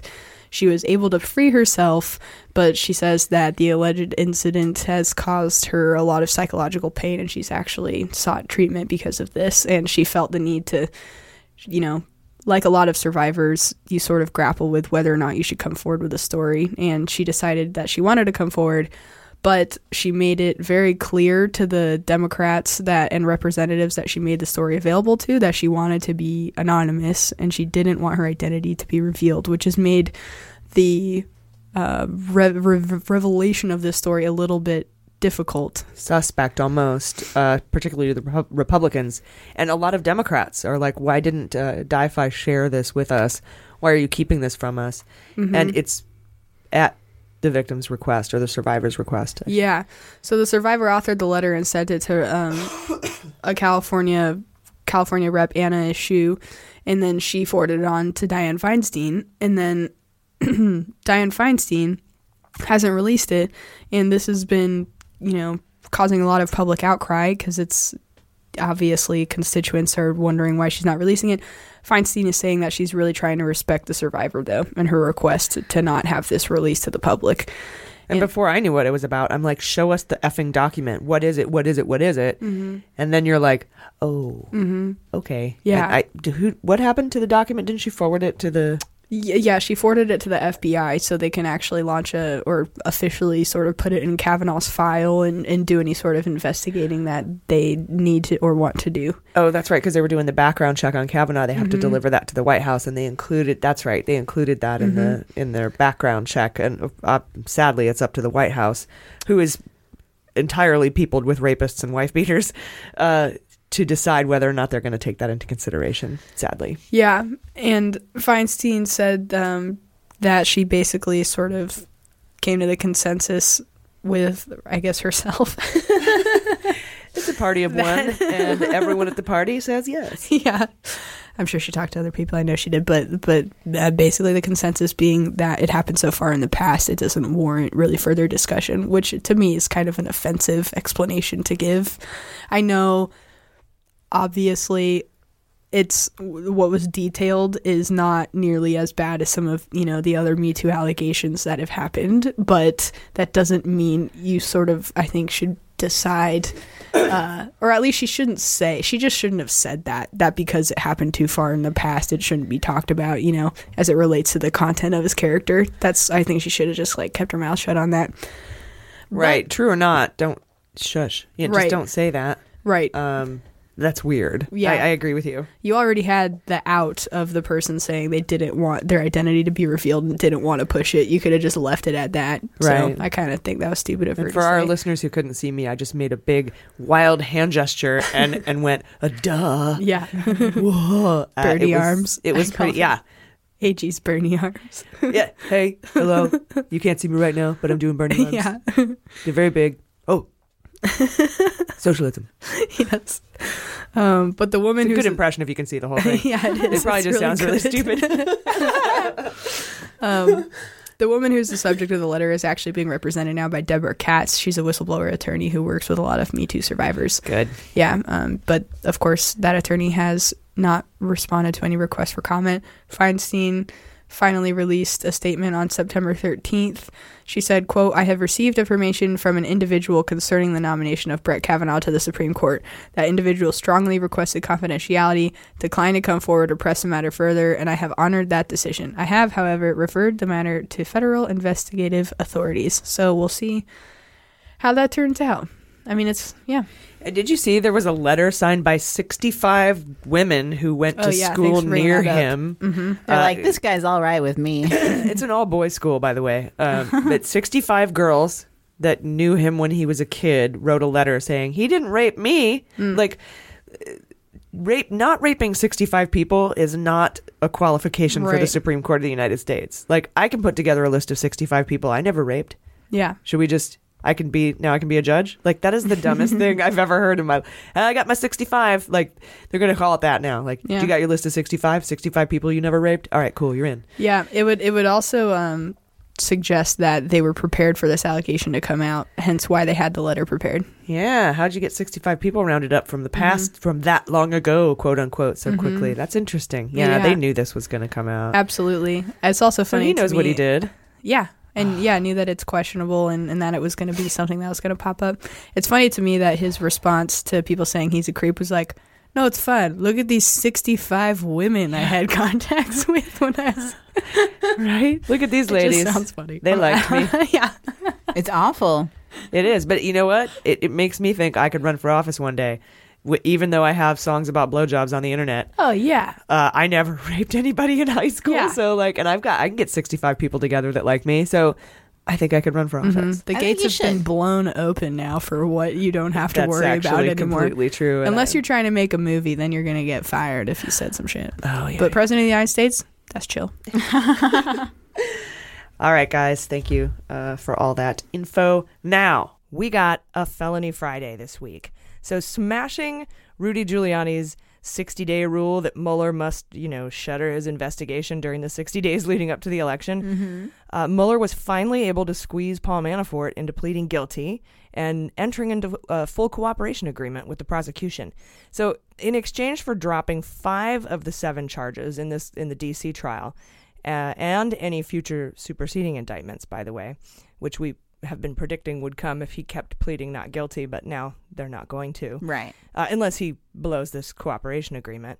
So in exchange for dropping 5 of those 7 charges and any future superseding indictments for crimes of collusion, Manafort has agreed to cooperate fully with prosecutors, including handing over all documents and stuff they require, talking to prosecutors at any time, and the grand jury at any time with no counsel present. He waived his right to counsel. I think that was to speed it up. To speed up the process because he's in jail. And sometimes it might include, it says going undercover. Like, I can't imagine. It's so interesting. Like, he wears a disguise and a mustache and... I wouldn't buy it. Yeah, I wouldn't buy it either. He's kind of recognizable at this point. Oh, yeah. Although he kind of looks like number 2 from... the Austin Powers movie. Oh, that's true. But I was going to say, like, we don't remember Benedict Arnold, so, like, maybe after a while people will forget. Yeah, maybe like in 100 years or so. Yeah, keep him on the low for now. Wait, I don't want to give him any ideas. Yeah, so, but he waived his right to prosecution, which is interesting. And also in this agreement, it's still good before and after his sentencing. So it's like for always. And I can't stress enough the importance of this cooperation agreement. Manafort is the linchpin. We've talked about this, and so has like Maddow and Chris Hayes. Everybody has talked about how, Mueller's been handing off all these cases, the Cohen case, to different prosecutors, the Trump Organization thing. Right. Been handing everything off, but he's kept Manafort. Oh, yeah. And I think it's just because he wanted to put the screws to him to get him to cooperate. Now he finally has. And I mean, even if it's just to get what really went on at that Trump Tower meeting. That's still huge. Yeah. I mean, it's insanely big and Pence is involved. Like he's kind of like the linchpin of this whole thing. So definitely. I can't stress enough how important this is. Probably the biggest point in this investigation, biggest win for prosecutors to date, even when you consider Papadopoulos and Flynn and everybody else who's cooperating. Oh yeah, this one is huge. And once it was out that Manafort was going to plead guilty, we knew he was going to cooperate because there's no way Mueller would have dropped 5 charges in exchange for nothing, basically. So Manafort will still be sentenced in the 8 counts from Virginia. He'll probably get a lighter sentence, though, now that he's cooperating. Those are the 8 counts he was convicted on. And now he faces, I guess it's probably about 10 to 12 years in prison. Wow. Which isn't bad. When that's the better option, though. You messed up. Yeah, and he said something about wanting to protect his family. I don't know if they're going to go into witness protection. We have an expert we're going to ask here in a minute. But, I mean, that's a much lower sentence. Now, it's kind of also a signal to everybody else who's not cooperating, who should be cooperating. I mean, like, if you want, you can go to trial and we can find you guilty and, you can go through all this, or, you can just cooperate. I'm going to get you. Yeah. Yeah. I don't know. It's pretty strong message. Anyway, you guys had a lot of questions about the Manafort cooperation agreement, and I wanted to get an expert on the pod to answer them. So please forgive the audio quality because he's joining us via cell phone. He's got a very busy schedule. Mm-hmm. It's a former federal prosecutor and CNN legal analyst, the host of the On Topic podcast. Please welcome Renato Mariotti to Mueller, She Wrote. Thank you. So off the top, we've been hearing teasers for a while now that Manafort was in talks with Mueller, and then Mueller snubbed him at first, or, at least the talks broke down. But now he's got a deal that includes a cooperation agreement, and Manafort is apparently cooperating in 2 investigations, and I'm interested in what those 2 are. But I am also wondering, is this a full cooperation agreement, meaning is he required to cooperate about everything, including Trump and the Trump campaign? Yes, it is. In fact, the Justice Department never enters into cooperation agreements that allow someone to pick and choose who they cooperate against. Like, I'm going to cooperate against this guy, but not that guy, or on this matter, but not that matter. What cooperators are required to do is come in and tell the government everything that they know. And by the government, I mean here prosecutors. Tell prosecutors everything that they know about all of the criminal activity that they've seen and heard, and answer any questions that they're asked. And that's what this plea agreement between Manafort and prosecutors states. It says he has full and complete cooperation on any and all matters that he's asked to cooperate on. And that agreement says that it is the only agreement between him and prosecutors. So it is very clear that is the entirety of the deal he has. Okay, so he has to, and I read the cooperation agreement, and that's my understanding as well, is that anything that they ask into perpetuity, and not only that, but before and after his sentencing, and he has to cooperate and answer their questions without his own counsel present, which is kind of, I haven't seen that before in a plea, or at least in a cooperation agreement. Usually they can have their counsel there. He has agreed to be questioned by the grand jury or by prosecutors without counsel. So just to be clear, I think the reason that provision is in there is in order to speed things up, because he is in custody, and bringing him out to meet with prosecutors outside of prison could take some time. So it's potentially that they're meeting with him while he's in custody, or it's also possible that they were just it's a way of not having to coordinate schedules with the defense. Now, he has the right, it says in there, that if he changes his mind, he can request that his counsel is present, and his counsel can then be present for a particular interview. But what this shows is the time is of the essence for the Mueller team, that they want to talk to him and continue downloading information. One thing that listeners should know is that before getting this deal, Manafort and his team would have had to provide all the information he had to Mueller, so that Mueller could evaluate whether or not it made sense to give him a cooperation deal.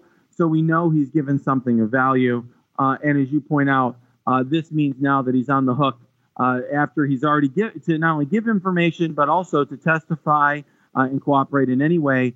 And that's not just with Mueller and Mueller's team, but it indicates any other law enforcement effort that he's asked to cooperate in. So that would mean any component of the Justice Department, such as the New York federal prosecutors who convicted Michael Cohen and are continuing their investigation of the Trump organization, or could also mean potentially state prosecutions.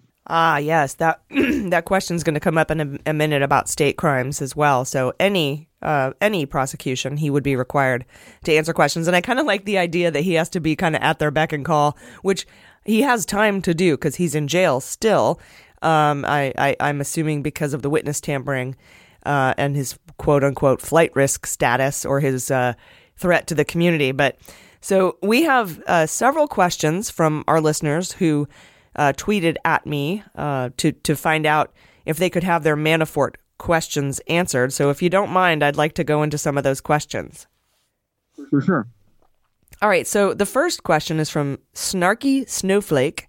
And That person wants to know if the joint defense agreement between Manafort and Trump has ended, because we learned Manafort's first proffer was last Tuesday, and you can't apparently be cooperating and be part of that joint defense agreement. As we've noted, when Flynn was backing out of it, and then a week later he became a cooperating witness, and then Cohen as well. That was kind of the cue. When people backed out of that joint defense agreement, we were like, oh, they're getting ready to cooperate. So what gives with this joint defense agreement? Well, that's a great question. So all a joint defense agreement is it is a kind of a written down a way of formalizing the fact that there could be a common interest between two different people who are under investigation in this case, or sometimes in other cases, two people who have already been indicted.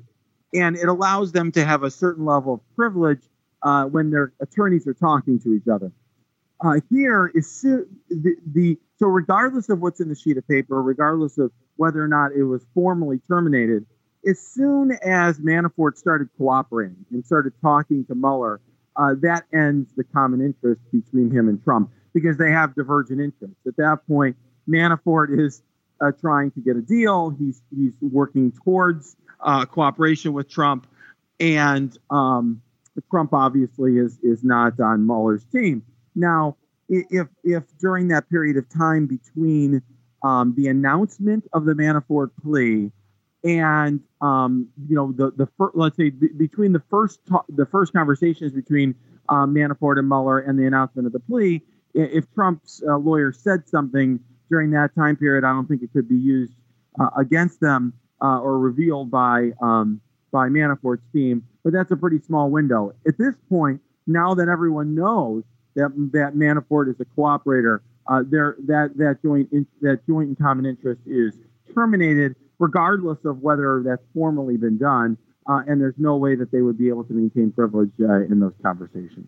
Oh, okay. So you don't actually have to formally quit the agreement. It's automatic once you start cooperating. So when he gave his first proffer last Tuesday, bam, the whole thing is done.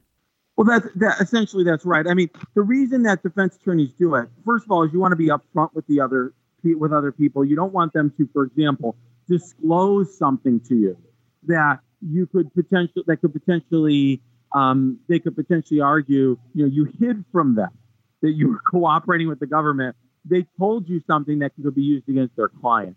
So that's why you usually try to be very upfront about needing to exit the joint defense agreement. But regardless, I mean, they may have been. We don't know what conversations occurred between Manafort's team and Trump's team. But regardless of whether they were upfront or not, the common interest between them has ended. There's no joint defense agreement now going forward. And all the joint defense agreement is a formal version of that common interest. And many defense attorneys, and I'm now on the defense side. I enter into joint defense agreements, but sometimes we decide not to do it formally, and then you just informally have that joint defense. So regardless, it's over now. Okay, and I'm sure there's probably a clause in that joint defense agreement saying if either side decides to have a different or uncommon interest, then this is terminated. I would assume that language is in there. Sure. I don't see, I haven't dealt with a lot of these, but I do deal with a lot of contracts in the industry, so I can see how that clause might show up. The next question comes from a couple people. Resistance Schnauzers, which is amazing. Stand Up to Fascism, Addie Wolf, and Kim Mischke. They all want to know if this deal is pardon-proof and if there are potential state charges in play. Right. And I think we also have to consider that there might be superseding indictments for crimes of collusion that Mueller could bring up after that, if that happened. There have been some commentators who've used that language, and I don't like the language pardon proof. One thing I would just encourage everyone to do when they read commentary and legal analysis is to really read it carefully, and if somebody's making very outlandish claims, to be very careful about accepting that as true. So what does it mean to be pardon-proof? To me, what that sounds like is even if Manafort is pardoned, he's going to go forward and cooperate, no questions asked.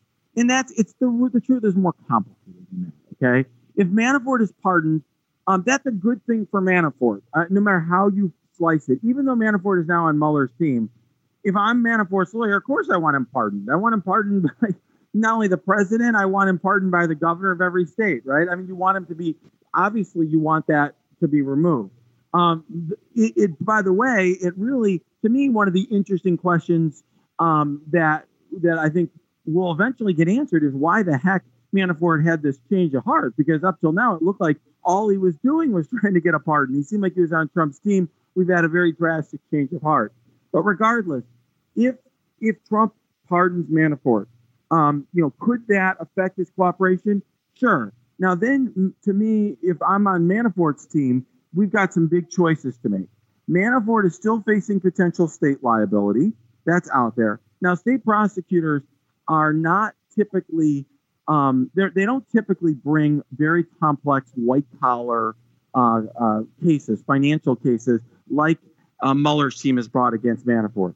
Now, it's possible it could happen here, but it's also possible that prosecutors in Virginia aren't going to be able to get their acts together to do that, or the penalties may not be as high. I'm not licensed in Virginia. I don't live there. I don't want to give you guys any thoughts about that because I don't know, but I'm just putting that out there that would be one of my first questions if I represented Manafort is, how likely is it that he's actually going to face state charges is a practical matter, not on paper, but as a practical matter. And then, the other issue for Manafort is, has he already, he's told things to Mueller with, I assume, FBI agents present. He may have also given a grand jury statement. And if he hasn't already, he may do that very soon. And that when I was a federal prosecutor, we call that locking him in because he's under oath in front of the grand jury. So what Mueller could do at that point is, even regardless of what Manafort wants to do, he could put Manafort on the stand, ask him the same questions he's already asked him. And then if if Manafort says something different and lies on the witness stand, then Mueller could use those statements that he gave to the FBI or those statements that he said under oath against him. And he could potentially charge him for lying under oath or something like that. Now, obviously, then Trump could pardon Manafort for the lie under oath, and it could go on and on. I hope that kind of absurd scenario never occurs, and I'm not saying it does. But what I am saying, I'm just trying to give everyone an understanding of the complexity of it. And so a lot of times people who read my Twitter feed or listen to On Topic, my podcast, they're getting sometimes me trying to explain a lot of shades of gray to them. And I'm doing that because I've had a lot of experience, both as a federal prosecutor and defending people in complex, criminal investigations like this. And I don't want people to be misled into thinking that the answers are very simple. Yeah. All right. So, I don't see it happening, but I mean, that would just be like another log on the giant pile of obstruction of justice, although it's very difficult to prove intent. It politically would be optically very bad for him. So, Edith Frost and at Clinton Jenkins 85 and at Robin Rhodes are wondering if Manafort should be concerned about Russian retaliation, like his physical safety for him and his family, because I think he mentioned his family's safety, or his lawyer mentioned his family's safety as to why he was doing this or taking this road, and if witness protection is an option for him. Wow, that's a great question. Look, protection of witnesses is a key thing for people who are involved in investigating crime. When I was a federal prosecutor, my office had a witness who was murdered, and we often had threats against witnesses. That's a common occurrence. There are various ways in which the safety of witnesses is ensured. So right now, Manafort is in prison. He can actually be kept separated from other prisoners to ensure his safety, and I believe he is. I think that he right now is on his own. And then on the outside, you're talking about his family. Yes, his family can be protected if there's a credible threat against them. So there are different ways in which that's done. Sometimes it's done more informally, where they'll be moved to a different location, kept with whether it's deputy U.S. Marshals or with FBI agents or people associated with a program called WITSEC, which is what people which civilians think of as what they kind of call or refer to as witness protection. They can be protecting them, or there is a more formal program called WITSEC that somebody can enter into, but there's a lot of hoops involved in that. But the long and short of it, there are measures that can be taken to protect family. It would be very interesting if that did in fact play a role in Manafort changing course. I think there's no question that Manafort had a very rapid change in terms of his legal strategy, and I'm interested in finding out what that is myself. Yeah, but it's got to be hard when you're Manafort. I mean, your face has been all over everywhere, and everyone knows who you are and what you look like. And then also, they're like, oh, well, in his cooperation agreement, they're like, you could be asked to go undercover. And I'm like, really? You're going to put Manafort undercover? Because is he going to wear a bag over his head? Because we all know what he looks like. That is, I will say to just everyone asking that is boilerplate. There's a lot of stuff in these, like, journalists were calling me as soon as that plea agreement was announced, and I could tell them certain things that would be in it because it's just they're all the same. It's standard, right? Standard operating procedure. Yeah, I kind of figured, as with the asset forfeiture, which I'll get into in a second, but I want to. Okay, well, let's just get into asset forfeiture because a lot of my listeners are wondering. First of all, at $46 million in property, what if they're mortgaged to the teeth? Does that debt stay with Manafort and the government gets these properties free and clear and can sell them for full price? Or do they have to short sell them? And then also, where does that money go? Does it go back to the Federal Reserve? Does it go to the Department of Justice and just hang out in their, revenue bag of money and they can use it for, I don't know, other spending on other cases? Like, I'm not sure. Everyone kind of wanted to know where that money went because everyone's saying this investigation cost $28 million on the high side, but we just made $46 million in asset forfeiture, paid for itself. Woohoo. Is that actually how it goes? Well, it's not quite that simple, but it is a funny point. I was a federal prosecutor for almost a decade, and so there was a number of times where there were threatened government shutdowns. One point we had a government shutdown, and I remember that they shut down some of the folks doing the civil side of the U.S. Attorney's Office, not the criminal prosecutors like me, but some of the folks doing the civil work. And I thought it was hilarious because they literally make money for the government. They're the people who collect when there's, whether it's forfeiture or collecting restitution and so on and so forth. They're the ones who make money. So it's silly that they weren't out there doing their job. So yeah, look, there's no question that at times going after white-collar criminals can be a profitable venture. A lot of times I will say it's not. Manafort in some ways is is maybe in the minority because a lot of times you go after people who commit fraud or do other things like that and they've spent all the money, whether it's on ostrich jackets or something else. So Manafort at least had something left at the end, some significant amount of money, and that's a good thing for the United States. So to answer your questions, to start with, the fund is separate. It's not like it goes right back to Mueller and it just is a slush fund that, hey, now we can hire more people or get new computers or whatever. It essentially is going to a more general fund that's not accessed by him. I don't know exactly, how it's viewed within Mueller's team, but I will say as a federal prosecutor, back when I was doing that, there were stats kept on asset forfeiture by U.S. attorneys' offices. It's something that was considered by the Justice Department in terms of the performance of United States attorneys' offices around the country. So like the typical federal prosecutors, like the folks who have been investigating Michael Cohen and so forth, they're measured. That office is measured by their asset forfeiture, and it's considered an important mission. I will tell you, most inside baseball here, most federal prosecutors are way more concerned about prison time than they are about asset forfeiture. They're concerned about getting the bad person in prison. And usually on the defense side, they know that they're going to lose the stuff anyway. So they're happy they're more concerned about prison time as well. But it's important. And I'm trying to think, what was your other question? Was there anything that I missed there? Yeah. What if these properties are all in debt? What if they're all mortgaged? Yeah, and it's funny. I've represented a lender who had property forfeited one time, not in private practice. So essentially, the government steps into the shoes of Manafort. So just so we're clear, asset forfeiture is a way for the government to obtain property that either was used in criminal activity. So let's say the criminals are using a really fancy getaway car, or if he was able to buy the property using his ill-gotten gains from money laundering. Oh, you got it. Exactly. Right. Or for whatever else. He took tax proceeds that he should have been sending to the government and use them to buy something else.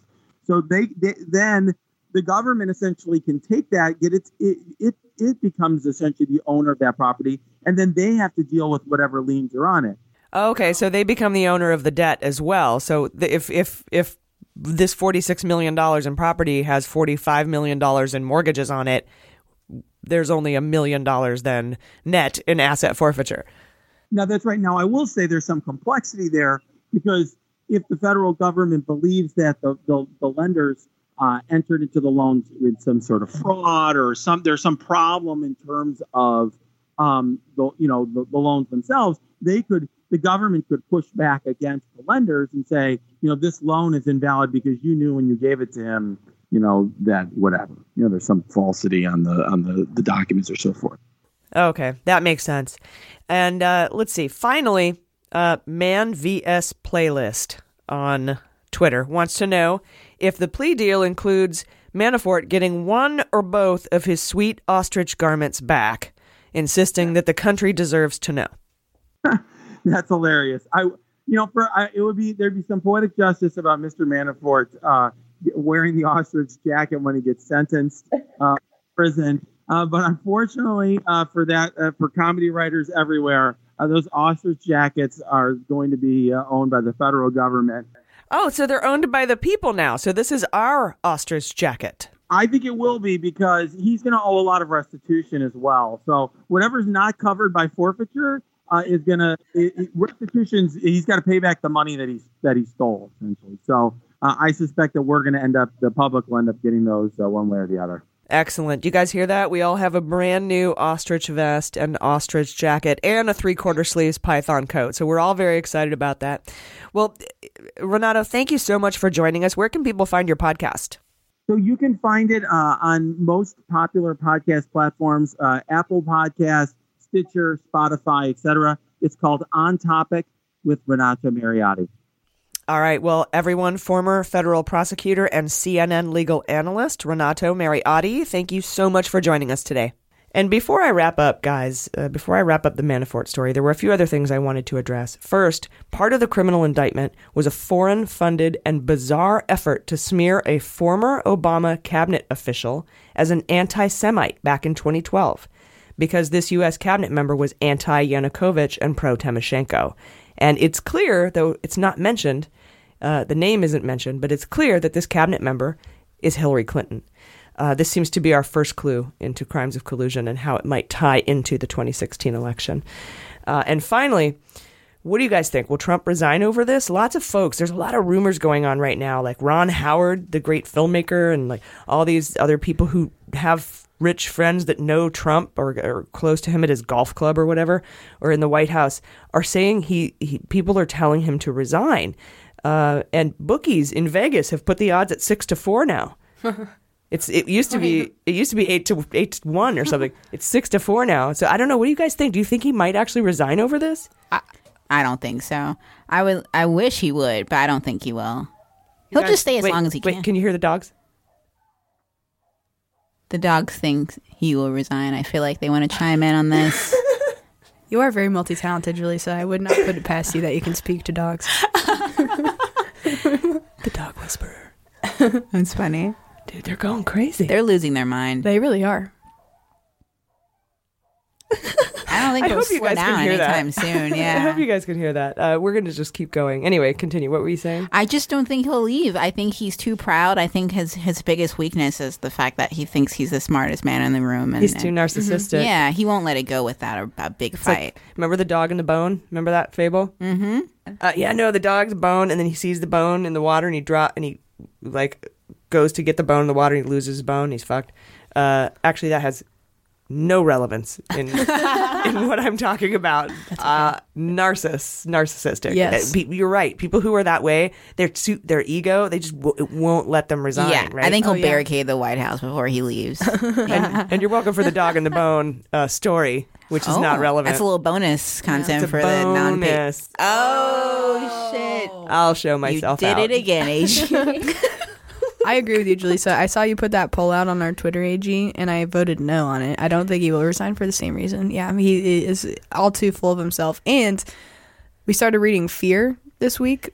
Yes. Bob Woodward's book. And holy shit, he is the most ridiculous person. He's the biggest truth denier. Like, he completely runs from the truth. That is what he does. If it benefits him in that very moment, he'll flip like it's nothing. He does not have a fucking ounce of self-awareness. There's no way that dude is resigning, which makes me nervous because it's like for Mueller to rely on precedent and just issue a report. It's like, I don't fucking know how that's going to work because if Congress doesn't impeach him, also, I don't know. And he would be smart to resign because if he resigned, he could get out of this and Pence could give him a full pardon like Ford did to Nixon. Nixon knew better. It's really his only way to get out of this without an issue, and he won't do it because I think, and I agree with both of you, I think he won't. I think his ego will get in the way. Anyway, guys, thank you so much for all of that reporting, and wow, what a crazy week. We'll be right back. Thanks for listening to Mueller, She Wrote. The she in Mueller, She Wrote is no accident.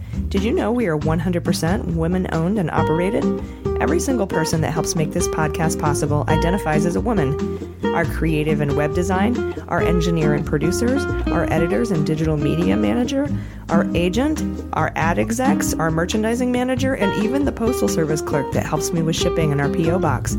All women and all LGBTQ plus allies. We will continue to employ and partner with women as our podcast grows, but we could use your help. Please support women in podcasting by visiting MuellerSheWrote.com and become a patron today. All right, you guys, ready for the Fantasy Indictment League? Yes.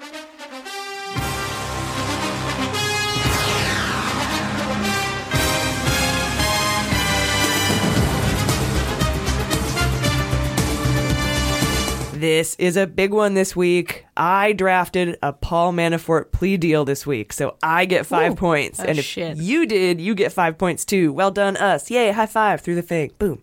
That was weird.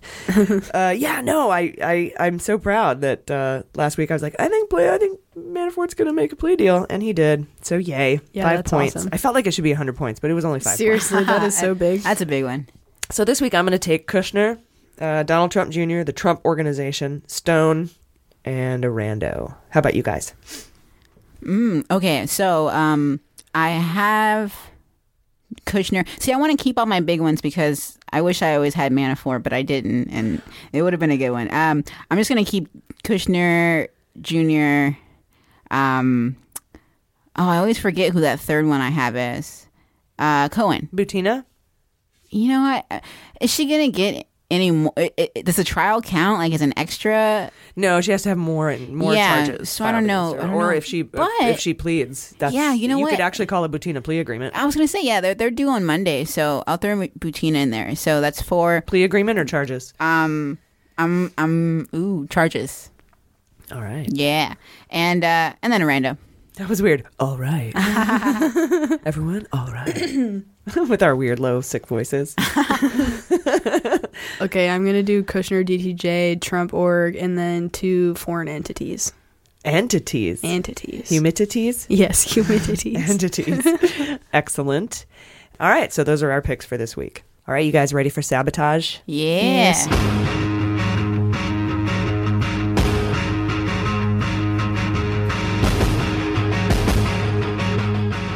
And joining us today for Sabotage is the co-founder of the Dem Coalition and host of the Dworkin Report podcast. He's one of the guys behind the filing of 2 ethics complaints against Kavanaugh this past week to the D.C. District Court, and a good friend of the pod. Please welcome Scott Dworkin.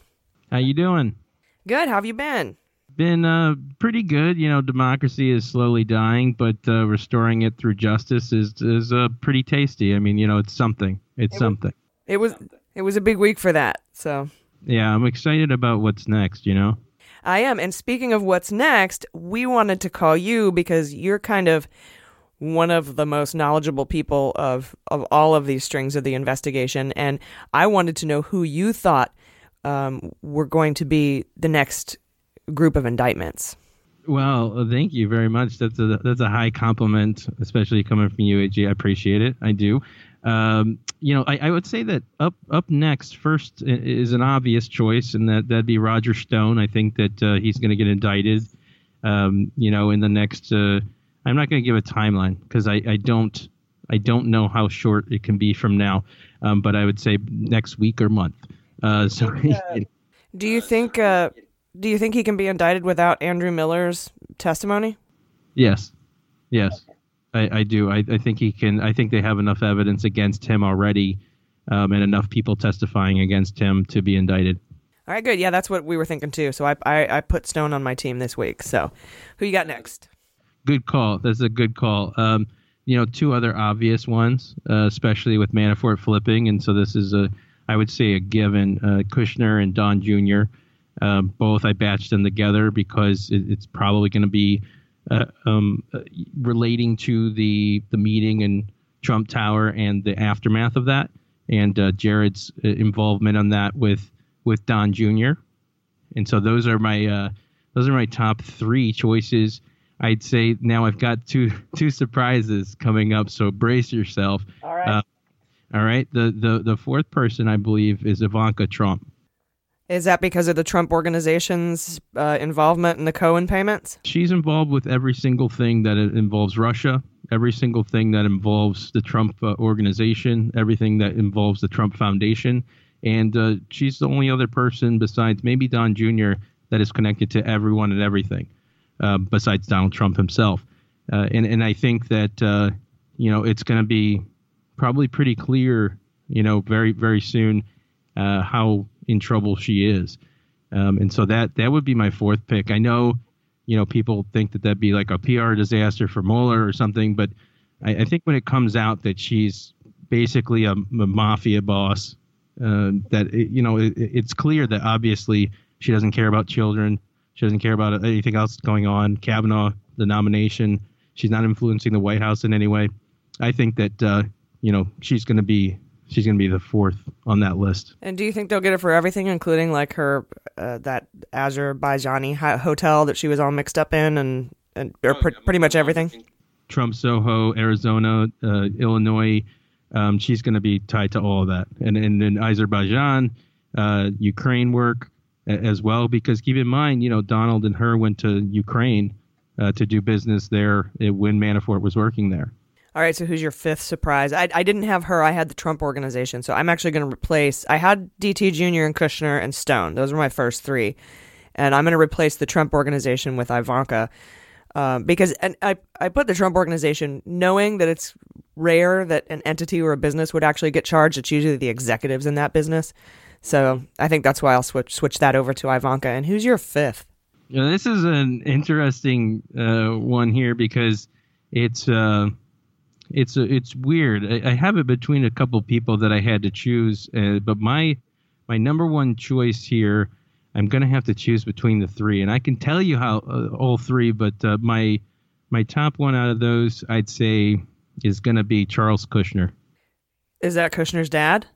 That is Kushner's dad, and he, we've found that he actually is serving, it seems, more of an advisory role than we ever thought. He's been to many White House events, and we have him on video there with their brother Joshua Kushner, and who was in Russia around the time of the start of the campaign with the wives of the different oligarchs, and we have video and pictures of that as well. But I think Charles Kushner was involved with all of this, and I think he also was he was in Europe around the different times in Belarus and other places around the time that this was all going on, and he obviously is a criminal. So I don't think that I don't think anything's changed in that family. The backup three, which is an interesting one because I don't credit them as the same kind of line, but Nunes, Rohrabacher, and Hannity. Those are the three that I would keep an eye on. those are the three that I keep an eye on as to investigations being announced against them, that they've been probed the entire time, and that the fact that they, probably committed some crimes. Yeah, we definitely have them on our roster, but I hadn't brought any into play yet. I was kind of waiting for basically the collusion dominoes to start falling, if you will. And I realize collusion is not a crime, but there's like 900 crimes that can be, like in the Rosenstein's memo. He says, as a Department of Justice representative, that there are crimes of collusion that are going to be investigated. So that can be a whole host of any number of things. Yeah, I'd say that, collusion is a crime in the way that we're defining it, because the law that would be broken is conspiring against the United States, as you know, obviously. But I think that, that's a Trump trap. So what I say nowadays is, collusion, he colluded, it's illegal, and the law he'd be charged with breaking is conspiring against the United States, because I don't want him to win that collusion argument.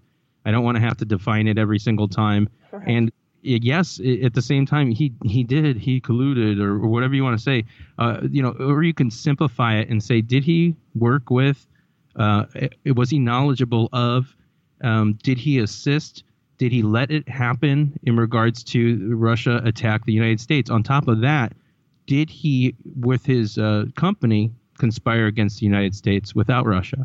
Did he conspire against the United States with his family? Did he conspire against the United States with his foundation? Did he conspire against the United States with his campaign?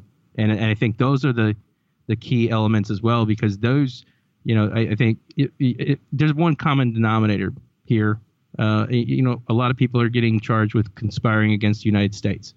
And whether or not it's with Russia may not matter, because, again, if they're plotting criminal plot, knowledgeably, committing a crime against the United States, and that can be conspiracy without Russia involved.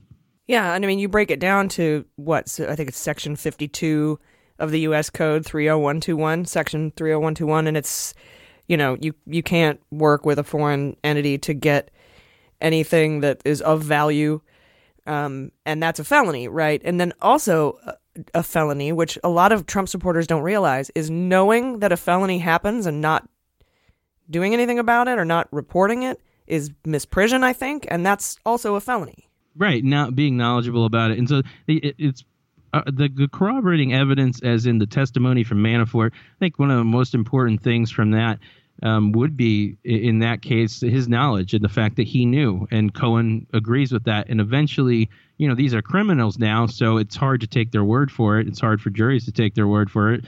But I would say, as you get dozens of people who flip on him, dozens of people who interviewed and said, yeah, he knew about, what was going on. He drafted that Don Jr. letter to obstruct justice.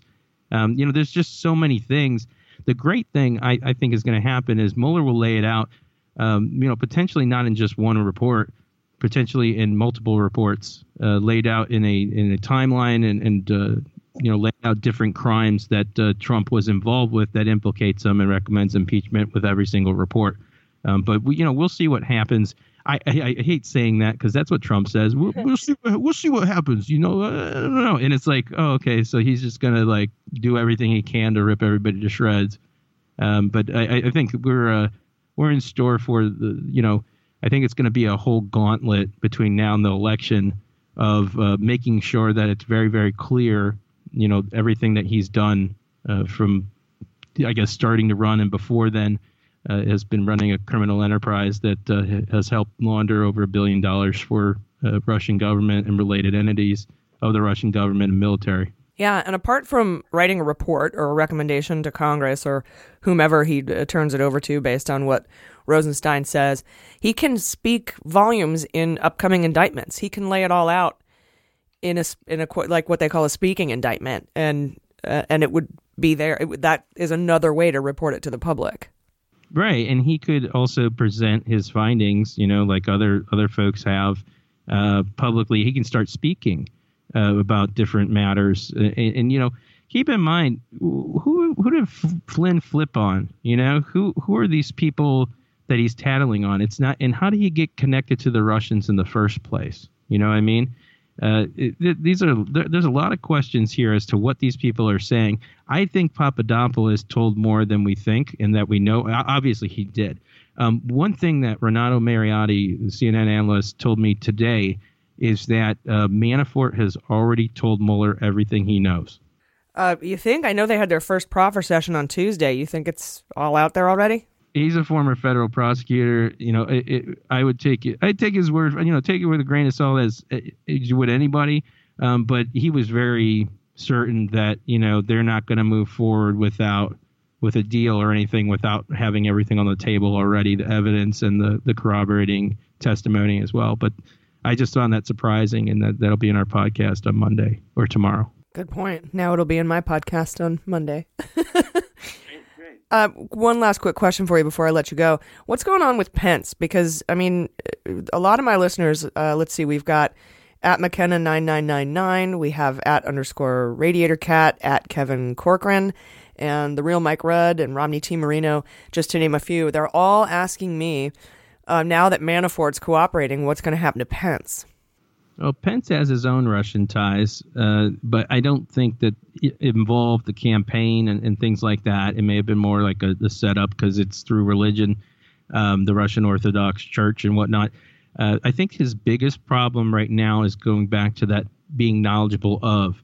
And the fact is, on November 17th, I submitted to the DOJ, I believe, a complaint on him for on Flynn. And what we did is we certified it and sent it to Pence as well, because he was helping to run the transition that was starting up. In tandem with that, Congressman Cummings sent a certified letter from Congress directly to Mike Pence, alerting him that Flynn was paid by the Russian government and was a working agent, an unregistered foreign agent for the Russian government. So Pence doesn't have that paper trail is rock solid. He had to have gotten it delivered. There's no way he wasn't aware of that.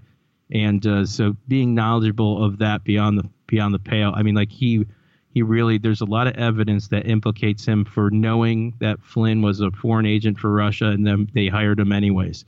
And he was cool with it, and he lied to the American people multiple times about it. And there's a lot of different instances as well where he's lied. I think if I'm in the White House right now, I'd be most nervous if I'm Mike Pence, and also most excited. It's like a combination of things. What's Donald going to do next? But at the same time, am I next to be thrown under the bus if he thinks that I'm trying to make a move, or he thinks that Republicans start turning on him? Is he going to try and bury Mike Pence and push him out the door? I would assume that Donald would do that before Donald goes down himself. But Pence is more corrupt than, we need to stop thinking of people like Pence and Kavanaugh, soft-spoken white dudes. We need to stop thinking of them as, any kind of peaceful people. These are radicals. These are people that have radical views, and they don't align with most mainstream ideologies in America. And they're very conservative, right-wing viewpoints. And so, if we talk about who's running the government, who's locking kids in cages, who's doing all this stuff and the legislation, who's working with the Senate and the House, that's Pence. And so Pence is quarterbacking most of this legislation, or not legislation, most of this horror that's going on in the border, most of the any legislation that's getting passed, and Trump's just acting as the clown, deflecting everything else. So, I really think that at the end of the day, we're going to find out how evil Pence has become and how evil he's always been, because this all started way back in the day, especially with Tea Party stuff. Pence is one of the bigger pushers of all this nonsense, and he just remains, I don't really know much about that. And so I just think that he's going to be exposed. I think he's going to be exposed, and it'd probably be by Donald, if not by Mueller. All right. Well, I am definitely going to update to Kushner, Donald Trump Jr., Ivanka, and Stone. And I really thank you for coming on today, everybody. This is the co-founder of the Dem Coalition, host of the Dworkin Report podcast. Please check it out. It's awesome. And thanks so much for joining us, Scott Dworkin. Thank you. It's time for Q&A. Da-da-da. We're going to read some reviews. That's a song for this segment. You're welcome. All right. So we got a good handful of really terrible reviews this week. Oh, yeah. And I wanted to share them with you guys. I'm going to go ahead and start. Bill Automata says, needs an editor. 2 stars. 1 hour and 42 minutes is long, and there's a ton of filler. You don't even know our B-roll. We haven't even released our B-roll. Someone should tell him. He has no idea. So 2 stars from that guy. What do you got, Jaleesa? Okay. So I have from Mo Luann. She put 1 star. 2 leftists. Sound quality poor. I deleted. I got a couple others. This is by We Are Screwed. 1 star. Such total ignorance is unimaginable. Shallow is not a good enough to describe. They don't use word. It's not a good enough to describe. It's not a good enough to describe this lack of depth. Zero curiosity on display. Zero curiosity on display? Yeah. This is my favorite, though. It says, opinion mostly. Just a few witty girls, pretending to know facts about a case that has yet to play out. Are we all just pretending to know facts? Didn't you just describe the news? How do you really know a fact? You think I'm witty? What is money? Yeah. What you got, Jordan? I'm on okay, I sickness pills. So. I got this person actually likes the podcast, but she said funny things, or he. Oh wait, no. Well, I don't know. Anyway, okay. Chrissy V 227. Yes, Chrissy V 227. We don't know his pronoun. Yes, titled, they say. Yes, they say. The title is great. Stop with the stupid music. I really like the podcast. It provides important information that I want to know. However, you play that stupid music from that stupid game show while you're giving the important information. It's irritating. I can't hear what I want, and it takes away from the importance of the information. So quit playing the stupid music, stupid. Mom, is that you? What music are they talking about? The game show music. The NFL music, like Sabbath. The whole idea is that they don't like when we take serious topics and just put anything, or even the Law and Order one, like just game shows, TV show music. I thought maybe she was talking about the girl from Ipanema. Yeah, me too. Really? That's what I thought too. Is that a game show? That one seems pretty serious. Yeah, I didn't even know the origin of that one. No, that's the girl from Ipanema. That's not a game show. I mean, I could see how you could think it would be a game show. Mm-hmm. Maybe she listened to episode 1 where we played the Jeopardy music in the background. Oh, that could be what she's talking about. Chrissy, get past episode 1. Get past episode 1 is very important. We're on but 46. Thank you for listening and for liking it. Yeah, we're on 46 season 2. Just I always forget that. Yeah, I feel like people would get bored if we didn't have sound clips, though. You know? Yeah, I feel like as well. But this week I want to take out that channel change. Oh yeah, we got a lot. Entirely. Just remove it. Okay, hell yeah. I've gotten 2 complaints. Yeah. Hey, that'll do that's it. enough for me. Well, there was That's a whole party. thread about it. Did you see? People are very split. Yes, on our Patreon group. Well, if you want to get in on the juicy juice, if you're gonna miss the sound, just look it up on YouTube. I feel like if you need to get a white noise machine. We're gonna take that sound out, but then somewhere in the episode we're gonna hide a really loud one, just randomly, and then it's gonna scare you, and then we're gonna go, haha. No, we're not gonna do that. We're gonna take the sound out. Don't worry. Yes. Any other bad reviews that we got this week? You know, I think that's it for this past couple of weeks. But hey guys, keep them coming. Oh, sorry. We did get an email about someone. Oh, remember the email from the person that really didn't like our giggling? Yeah, that happened. Oh yeah, quit giggling. But then they were like, "No, I really love the podcast. I didn't mean to offend you." And I'm like, "Well, we're comedians, and women laugh." And I think they were like, and then she said, "Oh, here's one." She said, "Oh, it doesn't come across." Yeah. This one's called Op-Ed Writer. That's their name. Oh. Yeah, AG versus panel. They gave us 4 stars. So here's their complaint. Okay. AG is great, but her colleagues are less informed. This is true. Yeah. Got me there. I do 25 to 40 hours of research a week. It's, I'd like to. If you guys had the time, I'm sure you would. But like the whole idea in between smoke and weed, I don't know if I can squeeze it in. Really, the whole idea of this podcast was to have you guys on and like. So that you would ask questions of me and I would answer questions because you guys would have the same questions as the rest of the universe would have, right? Like that was the initial. Remember when we first started the pod? Yeah. And I'm like, so you guys don't get too all researchy. Just be yourselves and ask me questions. Exactly. I'll answer the questions because that's what people want to know. Yeah. We represent the people. So that was kind of the whole idea, but now we're all super informed. So I've always been into politics too, so unfortunately that was always going to be harder. Yeah. For me. Yeah, true. Yeah. Well, we lost a star. That was a 4-star review. Yeah. It could have been a perfect score there. Hey, we're human. Yeah. Too ranty. 3 stars. That was over the Malcolm Nance interview, I think. Bontastica.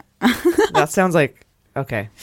Yeah, they're trying to pit us against each other, guys. Don't let them tear us apart. I like this segment where we just read negative reviews and laugh. It's very humble. This is fun. Yeah. We're so awesome because we're that humble. Okay, too ranty. I don't know what's 3 stars. happening anymore. Malcolm Nance's rant was annoying AF. What I could tolerate on my first episode consisted of too much editorializing, not enough information. I don't have time for a rambling podcast. We are actually pretty strict on our structure. Yeah. But okay. Hey, man. You know what? You want NPR? Go to NPR. They're right there. They really are.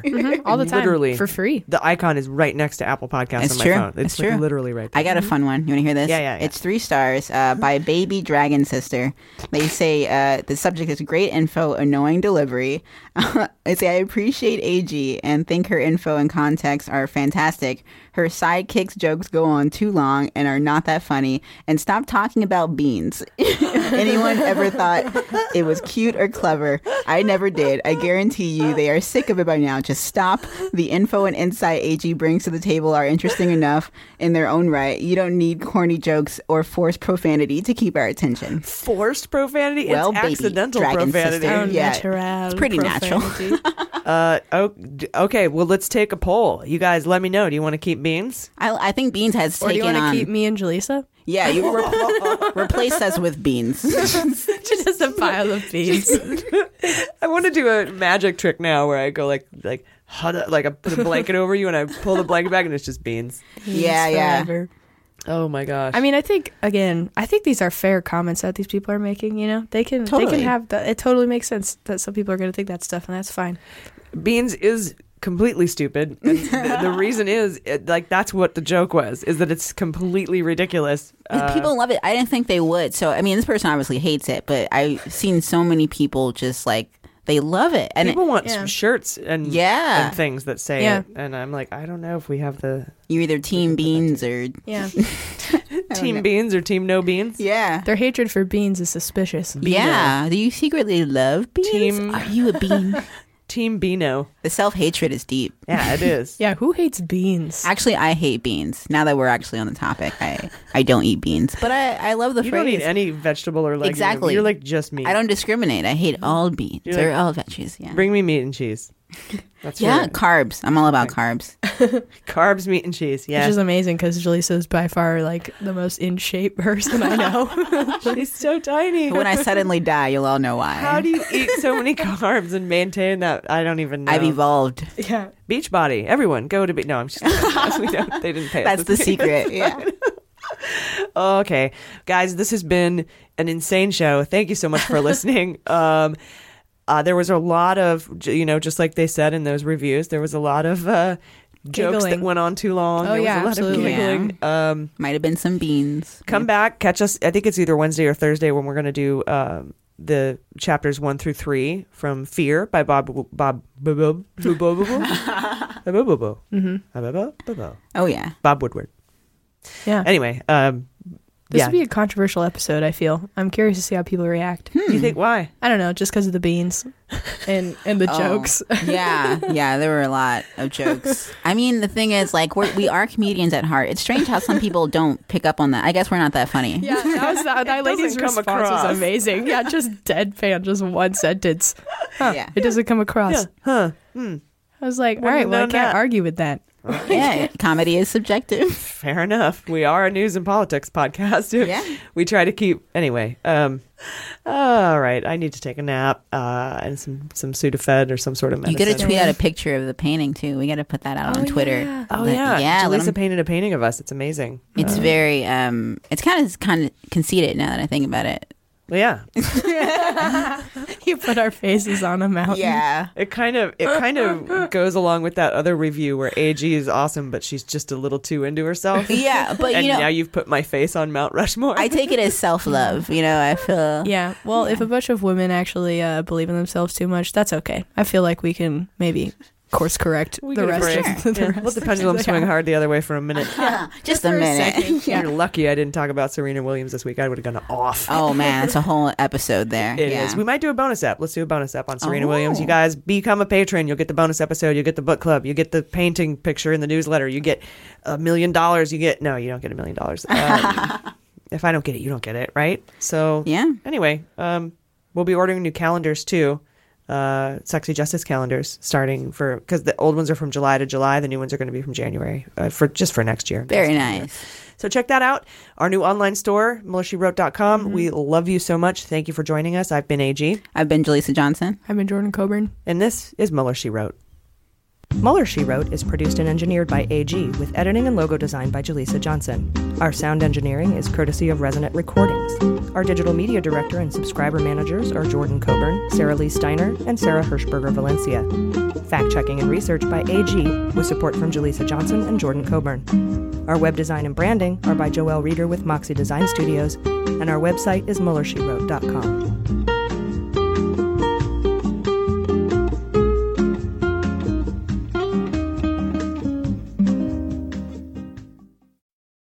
They Might Be Giants have been on the road for too long. Too long. And They Might Be Giants aren't even sorry. Not even sorry. And audiences like the shows too much. Too much. And now They Might Be Giants are playing their breakthrough album, Flood. All of it. And they still have time for other songs. They're fooling around. Who can stop They Might Be Giants and their liberal rock agenda? Who? No one. This ad was paid for with somebody else's money.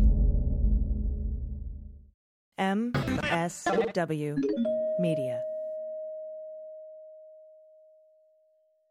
Hi, this is John Cryer, and I am hosting a new 7-part true crime podcast called Lawyers, Guns, and Money that'll challenge everything you think you know about U.S. covert operations and presidential misconduct.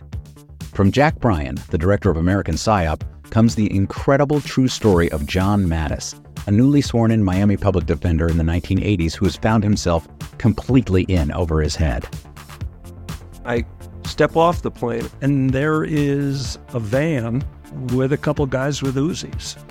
And one of them in broken English said, "Welcome to Bogota, John." Mattis's first felony defendant has been arrested for having a machine gun and tells Mattis a dangerous secret. He was shipping arms into Central America on behalf of the CIA. As a first-time lawyer, I want to act like I know what I'm doing. But with the help of a Colombian drug smuggler, how much money the CIA raised by hitting up drug dealers? A lot of money, millions of dollars. An Alabama mercenary, they were prepared to die to the last man. I saw this in them. I saw the fire in their eyes. And they made me their war chief. And a newly elected senator, John Kerry. We are looking at allegations of drug running, gun smuggling, conspiracy to commit murder and murder itself. He'll fight to free his client. The judge said, "Show me in a courtroom how we were at war." Expose an illegal war being run by the White House. I mean, I wanted him involved, but I didn't want to be on record as doing it. And somehow stay alive in the process. I just escaped a kidnapping by the CIA in Costa Rica. This is Lawyers, Guns, and Money. So you have a man in an Armani suit standing on the bow of a boat with a rocket launcher and says, "If I lose sight of you, I will launch. You will be vaporized." Available everywhere starting October 29th, or get it ad-free and early starting October 22nd at lawyersgunsandmoney.supercast.com. There you'll find bonus episodes along with exclusive content. Subscribe now.